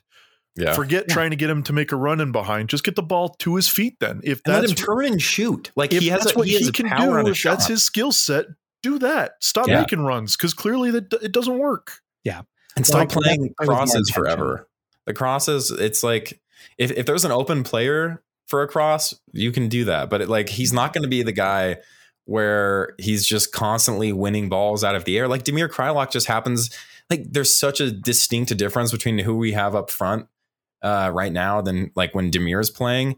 And that makes some sense sometimes when Damir can get on the other end of those. And he has a way of, I mean, he's taller, but he's good in the air. And like, we don't have that right now. And like you're saying, Matt, like Sergio Cordova can do some things when the ball's at his feet, but how rare is it? It's just way too rare for him to actually be in those positions. And again, it's Andrew Brody doing really well and getting it's our left back who's taking the ball directly toward like the center of the field, top of the box, and giving us a new angle of our attack. And we don't see that enough. And too often we're just looking for these just crosses to no one over and over. So this reminds me of the Matt will remember this for sure. The Saborio, the guy that hated Saborio for years. Oh yeah.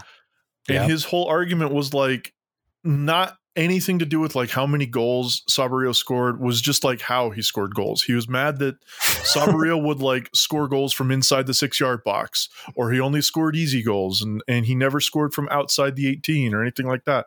And it's like, yeah, dude, he's good at one thing, so we're just going to keep doing that one thing. Yeah, we're going to aim our game in a way that supports one of our best players. Yeah, and I'm not saying Cordova is one of our best players.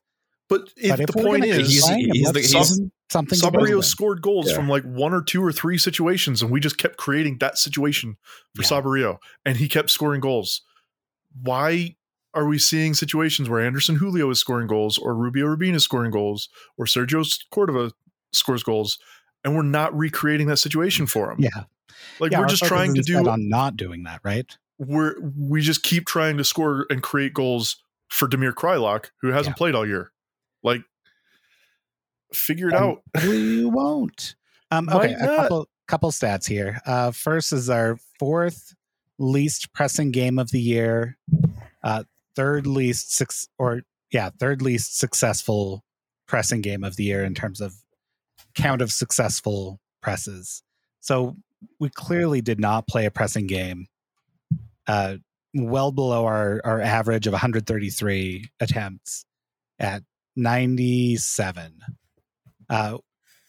Just not our focus, right? For whatever reason. Yeah. FBRF has some great views where you can see like the amount of successful presses in a game, and it doesn't always correspond. Like a high amount does not mean that you're going to win, and a low amount does not mean you're going to lose, certainly. But it shows a team that doesn't have a strong identity. And I think it's important that we talk about a couple things Pablo Mastroeni said before we get too far afield. Sure. And this is the one that really sent me.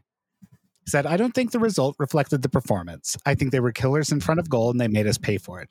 But the overarching run of play, I thought we did a really good job attacking, creating good opportunities, exposing the wide areas. He goes on. And then defensively, minimizing a team that is prolific and finds ways to easily get to the final third and create opportunities.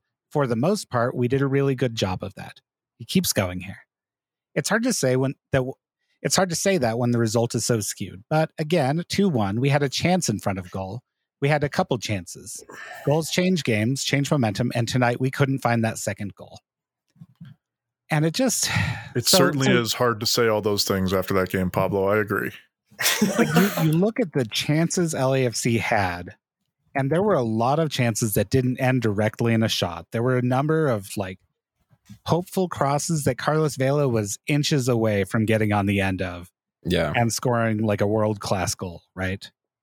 There were like opportunity after opportunity. And the focus was never on mitigating those opportunities. It was instead like, I mean, clearly we made substantial mistakes, and we make substantial mistakes. That's part of who we are as a team. Yeah. We are a mistake-ridden team. And it's obviously we're going to lose a game against LAFC when we aren't clean on set pieces. 2 of those goals came from set pieces. Like one was the free kick that led directly to it. The first goal, and then was it the third goal that was a throw in our half that we didn't defend properly? I think it was no. The third goal was a kind of soft giveaway in the midfield that turned into. It was the Savarino he had a bad pass, and then Aaron Herrera. So it was the second. It was the Kellen Acosta goal that was like from like a So Ruiz and Savarino tried that one too. That same one too that Ruiz and Luna tried at Atlanta 2 weeks ago. It was the away in Atlanta. Yeah. So, the second was the quick throw in, and then Levelson is caught out completely, and then nice goal. It's very funny to hear Pablo say we mitigated their chances when like we gave them 2 of their goals. Yeah. That's what I don't understand. It's like that doesn't make sense at all based on the goals. Like it's not like they had 8 shots on target. Yeah, and 4 of them went in. Like that's the thing is like they were all super high percentage shots except for Kellen Acosta's, which I was probably a low percentage. 8 shots on goal is not like, I mean, when you look at the numbers, like they're pretty maybe on the high side of average, I think, for a number of shots that they took, because I think they had 14 shots in the game, which I mean that's not an insane amount. No, 8 of them were on target, which is also not an insane amount. And let me grab that number. They generally take 14.9 shots. So what did we mitigate? Yeah, we didn't mitigate anything. Which is frustrating because there are times when we play games where we actually do a really good job at actually mitigating what he's saying. Like we talked about how McMath has, so many, I don't know if he's still leading the league in saves or whatever, but it wasn't a full condemnation of our defense because it seems like the majority of the chances that we were giving up weren't great chances. And there were a lot of times like we've really praised our defense and our defensive midfielders because we've been giving up not good chances. And if you don't give up a good chance and your keeper still makes an easy save on it, that's a good thing. But this wasn't that at all. Like the chances they had were not difficult chances that they made. Just incredible moments out of superhero plays. Like 2 of the goals were inside the 6. So what was the other thing he said? He said the first thing we're just going to dismiss, the performance didn't match the result. Like it did. The performance for sure matched the result. So moving on. Yeah, he said that the part where he was like at 2-1, we almost had a goal. We were creating chances and we were still in the game. The chance that he's talking about is Paulo Ruiz just having a hit from 35 yards because nothing's working. Yeah. And he hit the crossbar, but it wasn't a chance. He hit the crossbar, which like good for him, but like that wasn't from a sustained like there wasn't a period where we had like 3 or 4 shots all in a row, like from good spots on the field. Like Paulo was just trying stuff because nothing was really working. Like we had a couple of good moments, a couple of half decent looks at goal throughout the game, but like we weren't creating chances throughout the game, at least not anything out of the ordinary, I would say. Like I said, we weren't excelling at creating chances, just like we weren't excelling at mitigating their chances. Like it's a thing for a coach to say that in games where we did that stuff, but we didn't do that stuff. Everything that he said, like, just wasn't a reflection of the game. Yeah. Yeah. This is why it's frustrating, right? Yeah. Because it feels like there's a disconnect between what happened in the reality and the way the game is perceived. Yeah. And I think it's obviously, we talked about it at the start of this segment. It's fine to be upset about a 4-1 loss at home, and probably good. Like it shows that you expect the team to do better. Yeah. And I expected RSL to do better. I'm not sure I should have. I did pull some numbers in the form guide, which formguide.tools.football if you're curious.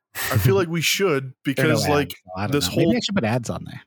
Yeah. I won't do that. We should monetize this. Yeah. The whole season, like we've been told what a good home team we are. And like we've been great at home for the most part. We've been pretty good. Yeah. Haven't lost any games before today. So like going into the game, the Dallas game, and then that's right. Yeah, so we're not in a good run of form lately. No, but like all season, we've been points from our last 10 games. We've been pretty good at home. Yeah. And so like you kind of expect something at home, but yeah, like you can be mad about this game. Yeah. It's okay to demand your team try to be a good team instead of being okay that your team is not trying to be a good team and is in fact being extremely mediocre. Like, do you want to know how many teams have more points since June 1st than RSL? How many teams? 23. That's almost all of them. There are 28 teams.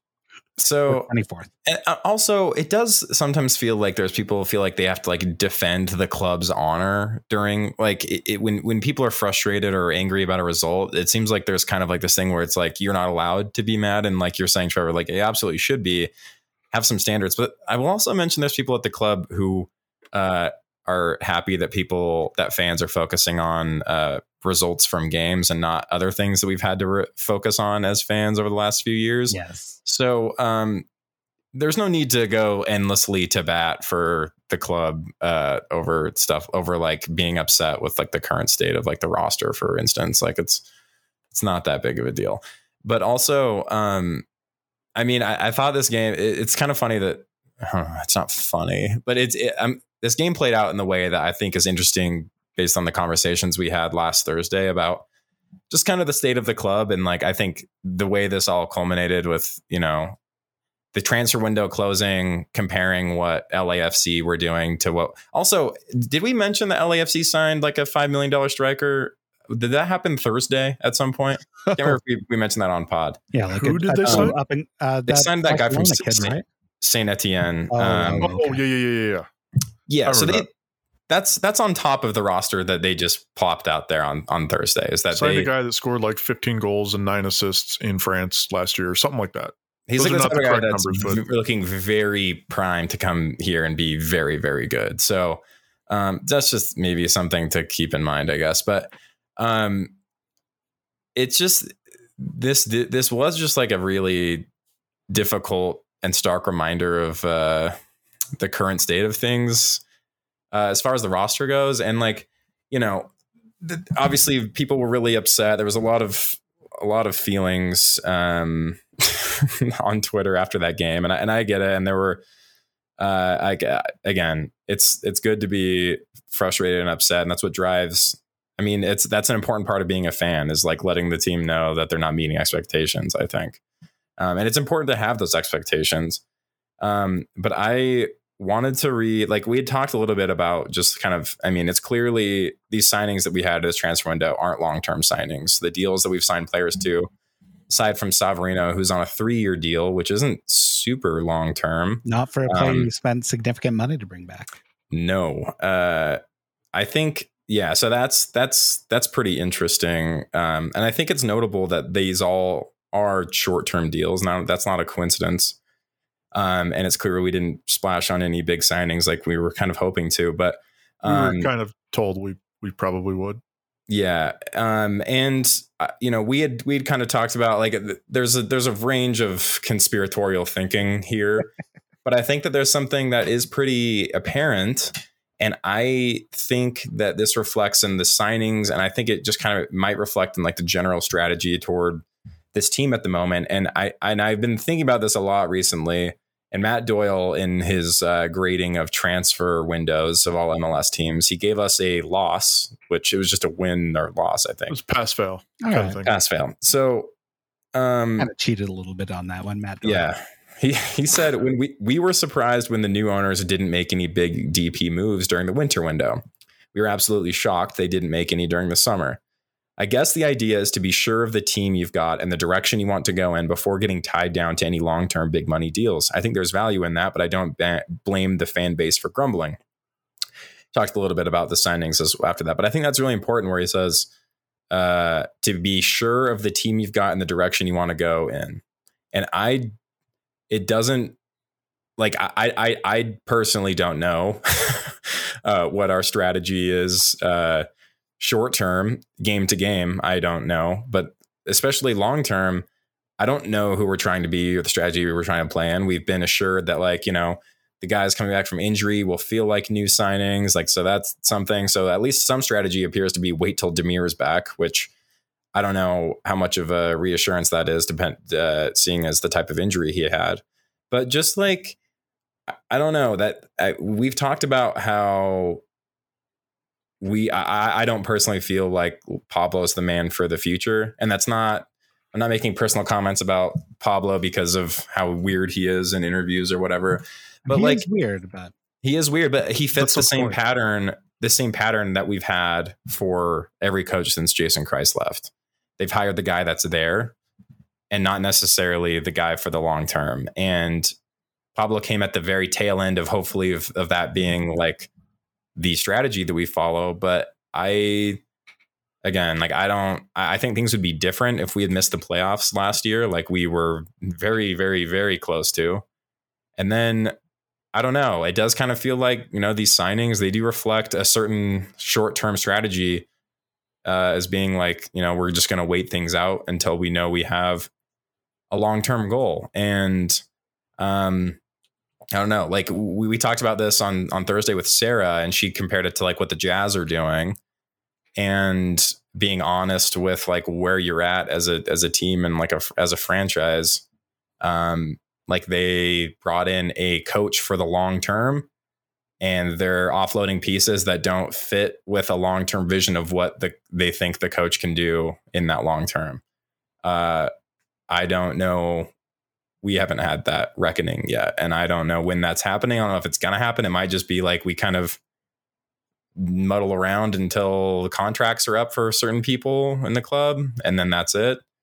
Or it might be firings. I don't know. But it does feel like, I don't know. Things are, look at our form. Matt read the form. It's not just the LAFC game. That was just like the biggest reminder and such a stark reminder of like where we're at versus the best in the league. And it's a pretty big gap. I don't want to get too far into the next segment because we're not there yet, but maybe we are. I don't know. Anyway. Why must we suffer? Or no, Seattle. Oh, okay. But I think we must suffer because we clearly did something wrong in a past life. Yeah. So we have earned 6 points from our last 8 games. And that's something I like to keep track of to try to understand like general themes in the league. And you can see the ups and downs. You can see that New York City was extremely good for a while. Now they're back to pretty good. You can see that LAFC has been like started off good, dipped a little bit, not a lot, down to like 1.5 game, points per game. And they're back up, at a really good point. You can see that Austin took a little dip and is back up. But our form is all over the place, up and down and up and down. But if we earn less than 6 points from this next, so it's always a rolling 8 games. So the next set, which, Seattle is the game that will be the most recent. The furthest back will be the 3-2 loss to Minnesota. Yeah. If we earn fewer, if we lose in that game, we will have earned 5 points from an 8-game period for the first time since at least 2012. And I think it's okay to be upset with historically bad form. Yeah. Well, but Matt, we played Gareth Bale. Like, you can't keep that mad because Gareth Bale. And the last week we played Jesus Ferreira. And then the week before we played Darlington Nagby. Wait, I don't know. No, the week before we won. Oh, that's right. Yeah. But then there's a lot to be unhappy about with this. And like it's in the future might be bright, but we're not there. And I'm not going to be happy about a potential future when we have a present we can like explore and think about. And maybe that's a fault of ours as a podcast that we want to talk about what's happening now and not what might happen. Yeah. And yes, we're in a better situation than we were under Deloy Hansen, presumably. And I think that's very likely the case, that we're in a better situation, but we've got to see it. Yeah. And we can't just rely on like, well, we beat New England in that weird snow game and we beat Seattle in that snow game and we made it to the playoffs and then didn't have a shot against Seattle and won. Like, if you want to compare this team today to the team under Deloy, like there are definitely things that are night and day difference and like went from awful things to great things. And a lot of those are off the field, right? Almost none of those have to do with the play on the field. Yeah. Pretty much as far as the roster construction goes, as far as the play goes, the coaching, the results, this is still a Deloy Hansen managed team. We've still got a strategy. It feels the exact same. We've still got the cheapest coach available. We've still got, likely, we don't know that, but probably the cheapest coach available. We've still got a very, very cheap roster, relatively speaking. And we don't have good DPs. Sergio Cordova is one of our DPs. Demir's a DP who's good, but like injured. Like we're not spending on players. We're not spending on coaches. We're not winning games. We're not playing an attractive style of soccer. We don't seem to have a cohesive plan. The thing that we talk about the most when it comes to this team, the thing that's the easiest to understand and talk about is the coaches' press conferences, which is historically been the case. We talked about Petke and we talked about Cassar mostly from what they said and did in press conferences, like, because what they did on the field was either incomprehensible or not really valuable or whatever. Kind of boring in the case of Cassar. Yeah, it's just it's very frustrating. Like you were talking about like long-term plans. Like this team needs a 5-year plan. It doesn't have a 5-year plan. But we don't know it. If it's feasible that one exists somewhere. It's feasible that one exists, but I would like to see some actioning towards a 5-year plan, and there is no actioning towards a 5-year plan currently. Yeah, I really, like I said, when we were talking about these transfer windows signings, they're planning to next season. Yeah, and I feel like this coming off season, like that window was basically just a sign saying that we're not worried about this season. All of our plans are going to start being actioned at the beginning of next season, which is concerning because that's what we were told as soon as the new ownership come in. Like, now we're going to see differences. And then we were told, oh, well, the new ownership needs time, so wait for the summer window. They don't have a lot of experience running soccer clubs. I mean, to be fair. Yeah. And it's so frustrating to like clearly see the problems and clearly not see anything being done about it and being told, well, we'll wait. You wait until the next opportunity for change to happen. And we waited and nothing happened. And the LAFC game was just a reminder that nothing happened. This is who we are. And like, it stinks and it sucks. And like, it's fair to be frustrated about that. Yeah. I do think one thing to point out is Elliot Fall has talked about how there is a long-term plan, and I'm certain he has a long-term plan. But part of that long-term plan is playing academy players. And yes, we should absolutely play the academy players that are on the senior roster that have been playing for a long time. That's not a new thing. It would be very strange of us to just start trading them away willy-nilly. Like, obviously keep that strategy. That's working, right? Playing Justin Glad is working. Aaron Herrera, generally speaking, is working. But our crop of like academy players beyond that, if we're thinking long term with them, you're talking a decade. Yeah. Right? Well, and I mean, if that works, that's fantastic, right? If we've got Axel Kai at 24, scoring Axel Kai. I'm sorry, he went back to Axel Kai. If we got Axel Kai scoring goals at 24 and the leading goal scorer in the league, awesome. I would love that. Right, but that's a long way away. That's 10 years out. I'm not going to expect that. No one should expect that. That would be a very weird thing to expect. Well, it's fine. Like you said, it's fine if that's your 10-year plan. If your 10-year plan is to have Jude Wellings and Christian Neidegger and Axel leading this team, and Gavin Beavers being our goalkeeper, like that's great. That's a good 10-year plan. But what are you going to do for years 1 through 9 so we're still here in 10 years? Yeah. And also for every team that is so good at developing players like that, and I'd say that we obviously have some good developed players. That's never exclusively the plan also for the first team. Like a big chunk of those things also include selling some of these players you developed. That may mean that they never play for the first team and they're just too good of a prospect and they move elsewhere first. So even if your long-term strategy is to develop players, you also have to have a strategy of signing players, and every good team in the world does that. Yeah, does those two things you've got together. like maybe one exception or two exceptions in the last 30 years, right? Or 30 years. So you've got the 92 class in Manchester United. Yeah. Truly like incredible team, as much as it pains me to think about that. Yeah. And then you've got Barcelona from like 2000 to 2010 before everything fell apart. Mm-hmm. And I've been secretly delighting in all the chaos there.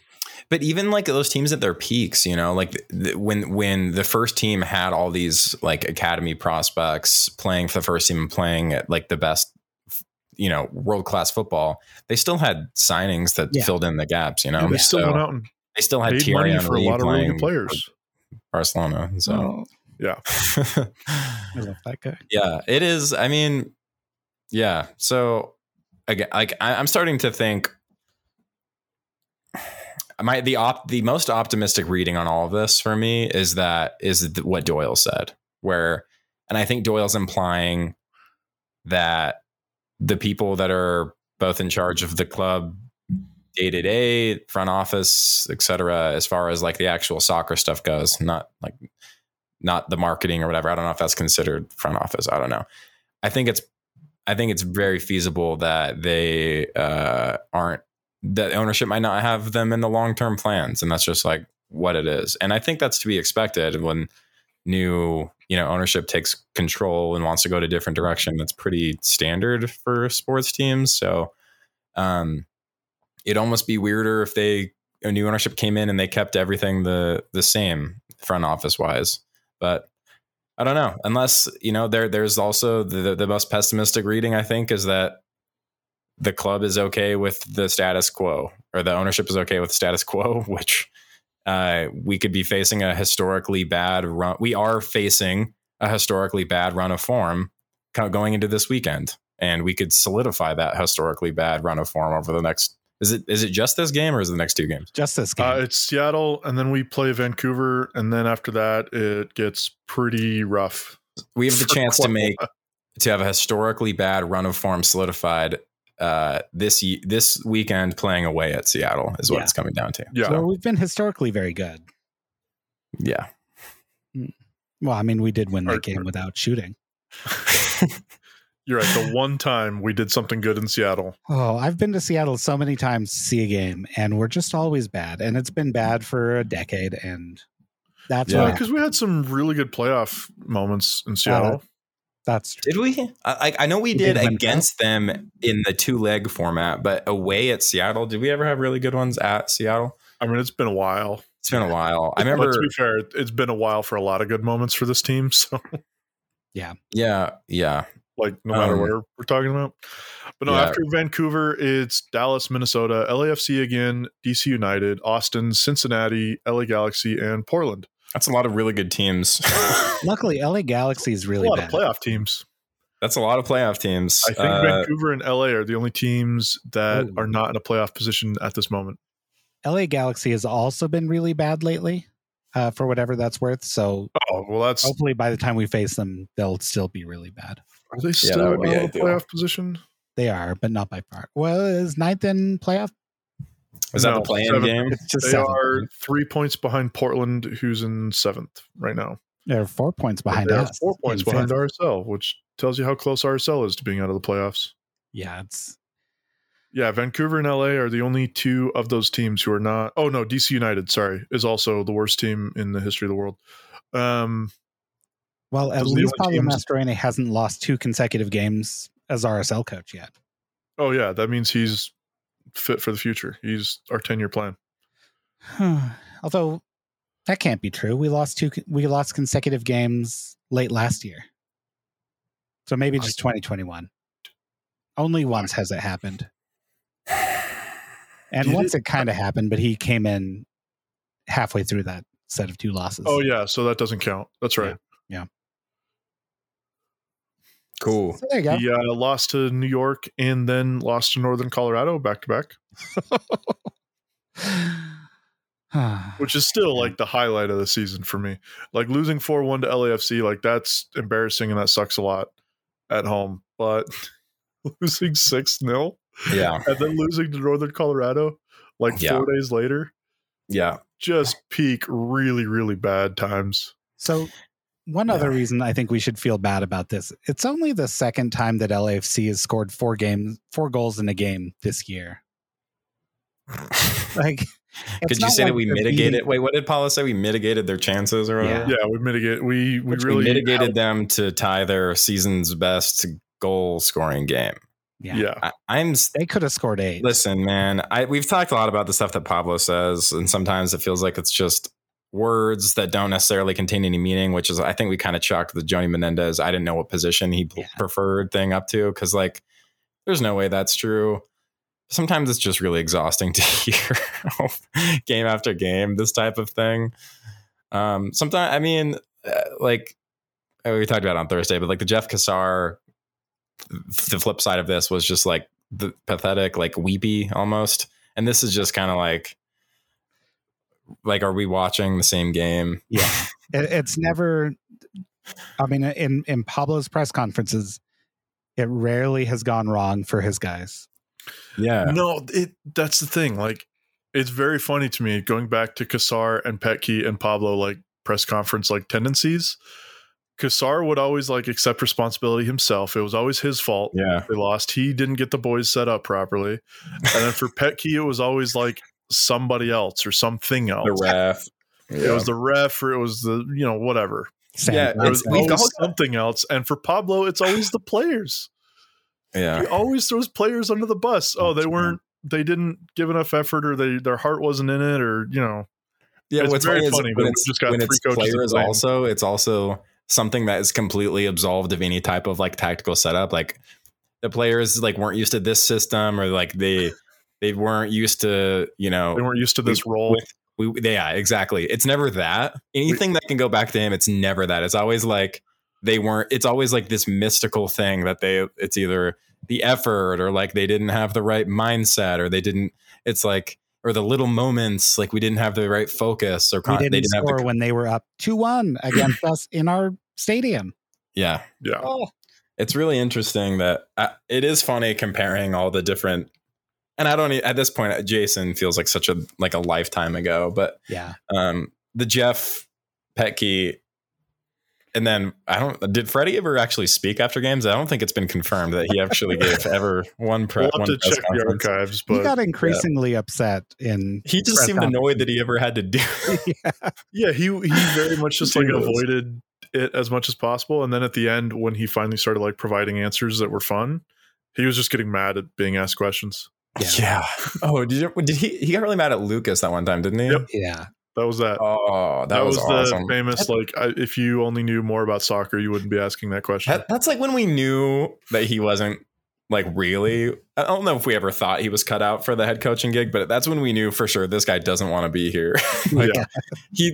This is something like he shouldn't be in front of a microphone like almost ever, unless it's to like say the starting lineup or whatever. So that's something that like, because I played Football Manager for like a minute back in the day.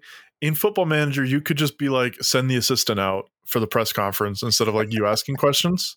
Yeah. Why don't like MLS coaches do that more often? Are they just not allowed? I feel like they should. There should be. They might not be allowed. He used to trade when he was interim. He and somebody else. I feel like there should be coaches or somebody at the club should like recognize that Pablo is bad at answering questions. And they should be like, tell you what, just have somebody else do it. Okay, I'm gonna. I don't know. Let's wrap up with a preview of the Seattle game. I'm gonna post in Slack, and I'll tweet this later. A little shot. This is very funny to me of how Seattle and RSL have been earning points over time. Did I include the legend in that? I didn't. Sorry. No, you didn't. I just see a graph of 2 lines. RSL is the higher line. So I'm going to do that again. Drag, enter. Oops, wrong enter. There we go. There you go. I know that these lines are not the same, but they look kind of the same. What am I looking at here? Almost identical. That's so weird. Yeah. Is this over the course of the season? Over the course, and it flattens out where just 22. Yeah, that's really funny. Yeah. We followed almost the exact same trajectory. Yeah. Like why is that? I honestly think it's just like I don't know why.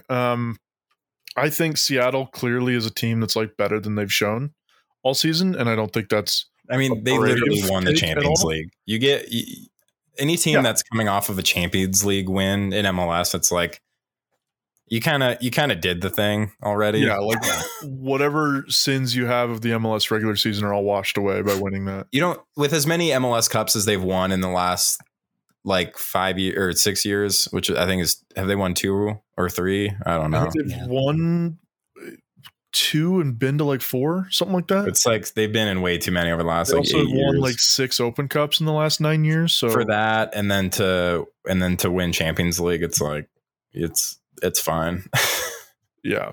But anyway, that is really funny that we've had like almost the same trajectory this season, week to week. What about their last couple of maybe no? Because I'm expecting them to like at some point just start winning games. Yeah, me too. I hope that's not this weekend. They've got kind of an easy schedule the next couple of games, including us. It's us and then LA and then Portland, which are 3 teams close to the bottom or out of the playoff race. Yeah. And then Orlando, and I don't remember where they are, but it's Orlando and then Houston. Okay, so Seattle appeared in the MLS Cup 2016, 2017, 2019, and 2020. They won in 2016 and 2019. Oh, so I nailed it. They won 2 and appeared in 4? Yeah, they won 2, appeared in 4 since 2016. So, yeah, pretty good. Yeah, and then they finish the season. They play Austin after Houston, which is a good team. They finish the season against Vancouver, Cincinnati, who's currently in a playoff position, Sporting, and then San Jose. Like they've got a walk in the park to finish the season compared to us. So, like, yeah, incredibly realistic that Seattle ends in a playoff position and Salt Lake does not. And Seattle, like, they just need to get to the playoffs. That's yep. Open Cup League. Once they get in the playoffs, they can do whatever they want. Seattle won the Open Cup in 2014. Oh, I remember that. And then they won it in like 2011 and 2010 and 2009. Okay. So they had several years in a row where they won it in a row, and then I think they went to the final twice and lost. They have 4 Open Cup wins. Okay. And then they've been runner-up once as well. Okay. Anyway, the Bethlehem Steel have also won it 5 times, and Maccabi Los Angeles has also won it 5 times, although their last win did come in 1981. So more recent than I thought. I was gonna say Bethlehem Steel won their last one, I think, in like the 40s because they haven't been a team for like 90 years. Yeah. All right. Well, that's not true. They're a team, and the team currently like claims their history, but like they're Philadelphia Union's feeder club, or they used to be, or whatever. Yeah. So we've got just under a month until the Mexican transfer window opens, or closes, rather. So we could still lose Rubin, because that was rumored to be a thing that might happen. Yep. Yeah, I was just going back through my tweets to see when Aaron Herrera talked about how they could have gone top of the table. Oh, we should also mention that it's likely that Aaron Herrera is, I can't remember, I don't know if this was announced officially, but it seems like he's definitely going to be going to Guatemala's national team here pretty soon. So he'll be filing a switch after getting his Guatemalan passport, which, we've talked about, but I don't know. I don't know if I thought it was like how done on the record that was. Been made official like a month ago, but I guess that was just when the rumor started that he was thinking about doing it. Seems like, there was another something that came up. That probably wasn't public, but whatever. It's probably going to happen. But yeah, anyway, so Seattle Sunday. Yeah. Pretty excited. Sunday, one of our rare Sunday games. But is it Sunday or is it Saturday? It's Sunday. I think we're the only game that Sunday, maybe. Cool. I can't wait for regular schedules. It's going to be nice. Yeah. Yep. Next year, you mean? Yeah. Yep. Yeah. All right. Well, I can't figure out where Aaron Herrera said that, but did see some great tacos in my feed that there you posted, are Kyle. That's 2 games on Sunday. It's Nashville, Minnesota, and then Seattle, Salt Lake. Well, so no new signings to hopefully play this week. It's gonna be a rough one. Maybe it might not be. Seattle has had a weird year. This might be a good opportunity for us to steal some points on the road. So that'd be great. I would love that. I would love that too. Yep. It could be a good opportunity. Yeah. All right. Well, before we leave, I just want to bring up one thing, and then we can't talk about it anymore because I'm just bringing it up to talk about how we haven't talked about it, and I win. That's what happens. Oh, is it Cuellar? It's Cuellar. He wasn't in the news and rumors, and we didn't talk about it. So. Hold on. Well, wait. Check the document. Nope. I already said we all agree. I pointed out when we talked about news and rumors. I said there's something that's not there that we're going to talk about later, and it's us talking about not talking about it. We didn't talk about Cuellar. After our signings, I'm trying to turn off the recording. Okay, bye. I mean, Ojeda is Pablo said Ojeda is a box to box and not a 6. So I'm not trusting a word Pablo says. He was saying what's his face had good arms. That's true. So like he's probably sure he does, but like probably very handsome. If that is what Pablo's ability to scout players is, then like I'm not going to trust Pablo. Yeah, to say other things, right? I mean, yes, but I hope. I trust that Pablo like actually knows how to look at a player and like judge him. Yeah, as a player, but also he's been the coach of this team for a year and a half, and maybe I haven't seen it. Funny. Wow. Maybe Pablo's a big jokester. He just likes to tell jokes every now and then. Yeah, maybe. Which explains all of his press conferences. I got to finish reading this. Oh yeah. So maybe I'll do that the rest of the night. I was holding up the Nedum Onuoha book. That's what he's talking about. Kicking back. Man loves kicking back. It's like his whole thing. It's whole brand. Yep. Well, should we call it? Yeah, let's call it. We hit 2 hours. We've hit 2 hours. You wasted another 2 hours of a fine day. We had a lovely 2 hours together. I had a great time. I wouldn't do this if it wasn't fun, Trevor. I was just doing a click and clack callback. Sure. Right. Do you guys ever listen to Car Talk growing up? Is that just me? I love it. It was just you. Yeah, we've gone and done it. We wasted another 2 hours. I love it. That's how they close their show every single week. I'm going to hit stop now. Say goodnight. All good right, night. Bye. Good night, guys. Good night, guys. Bye.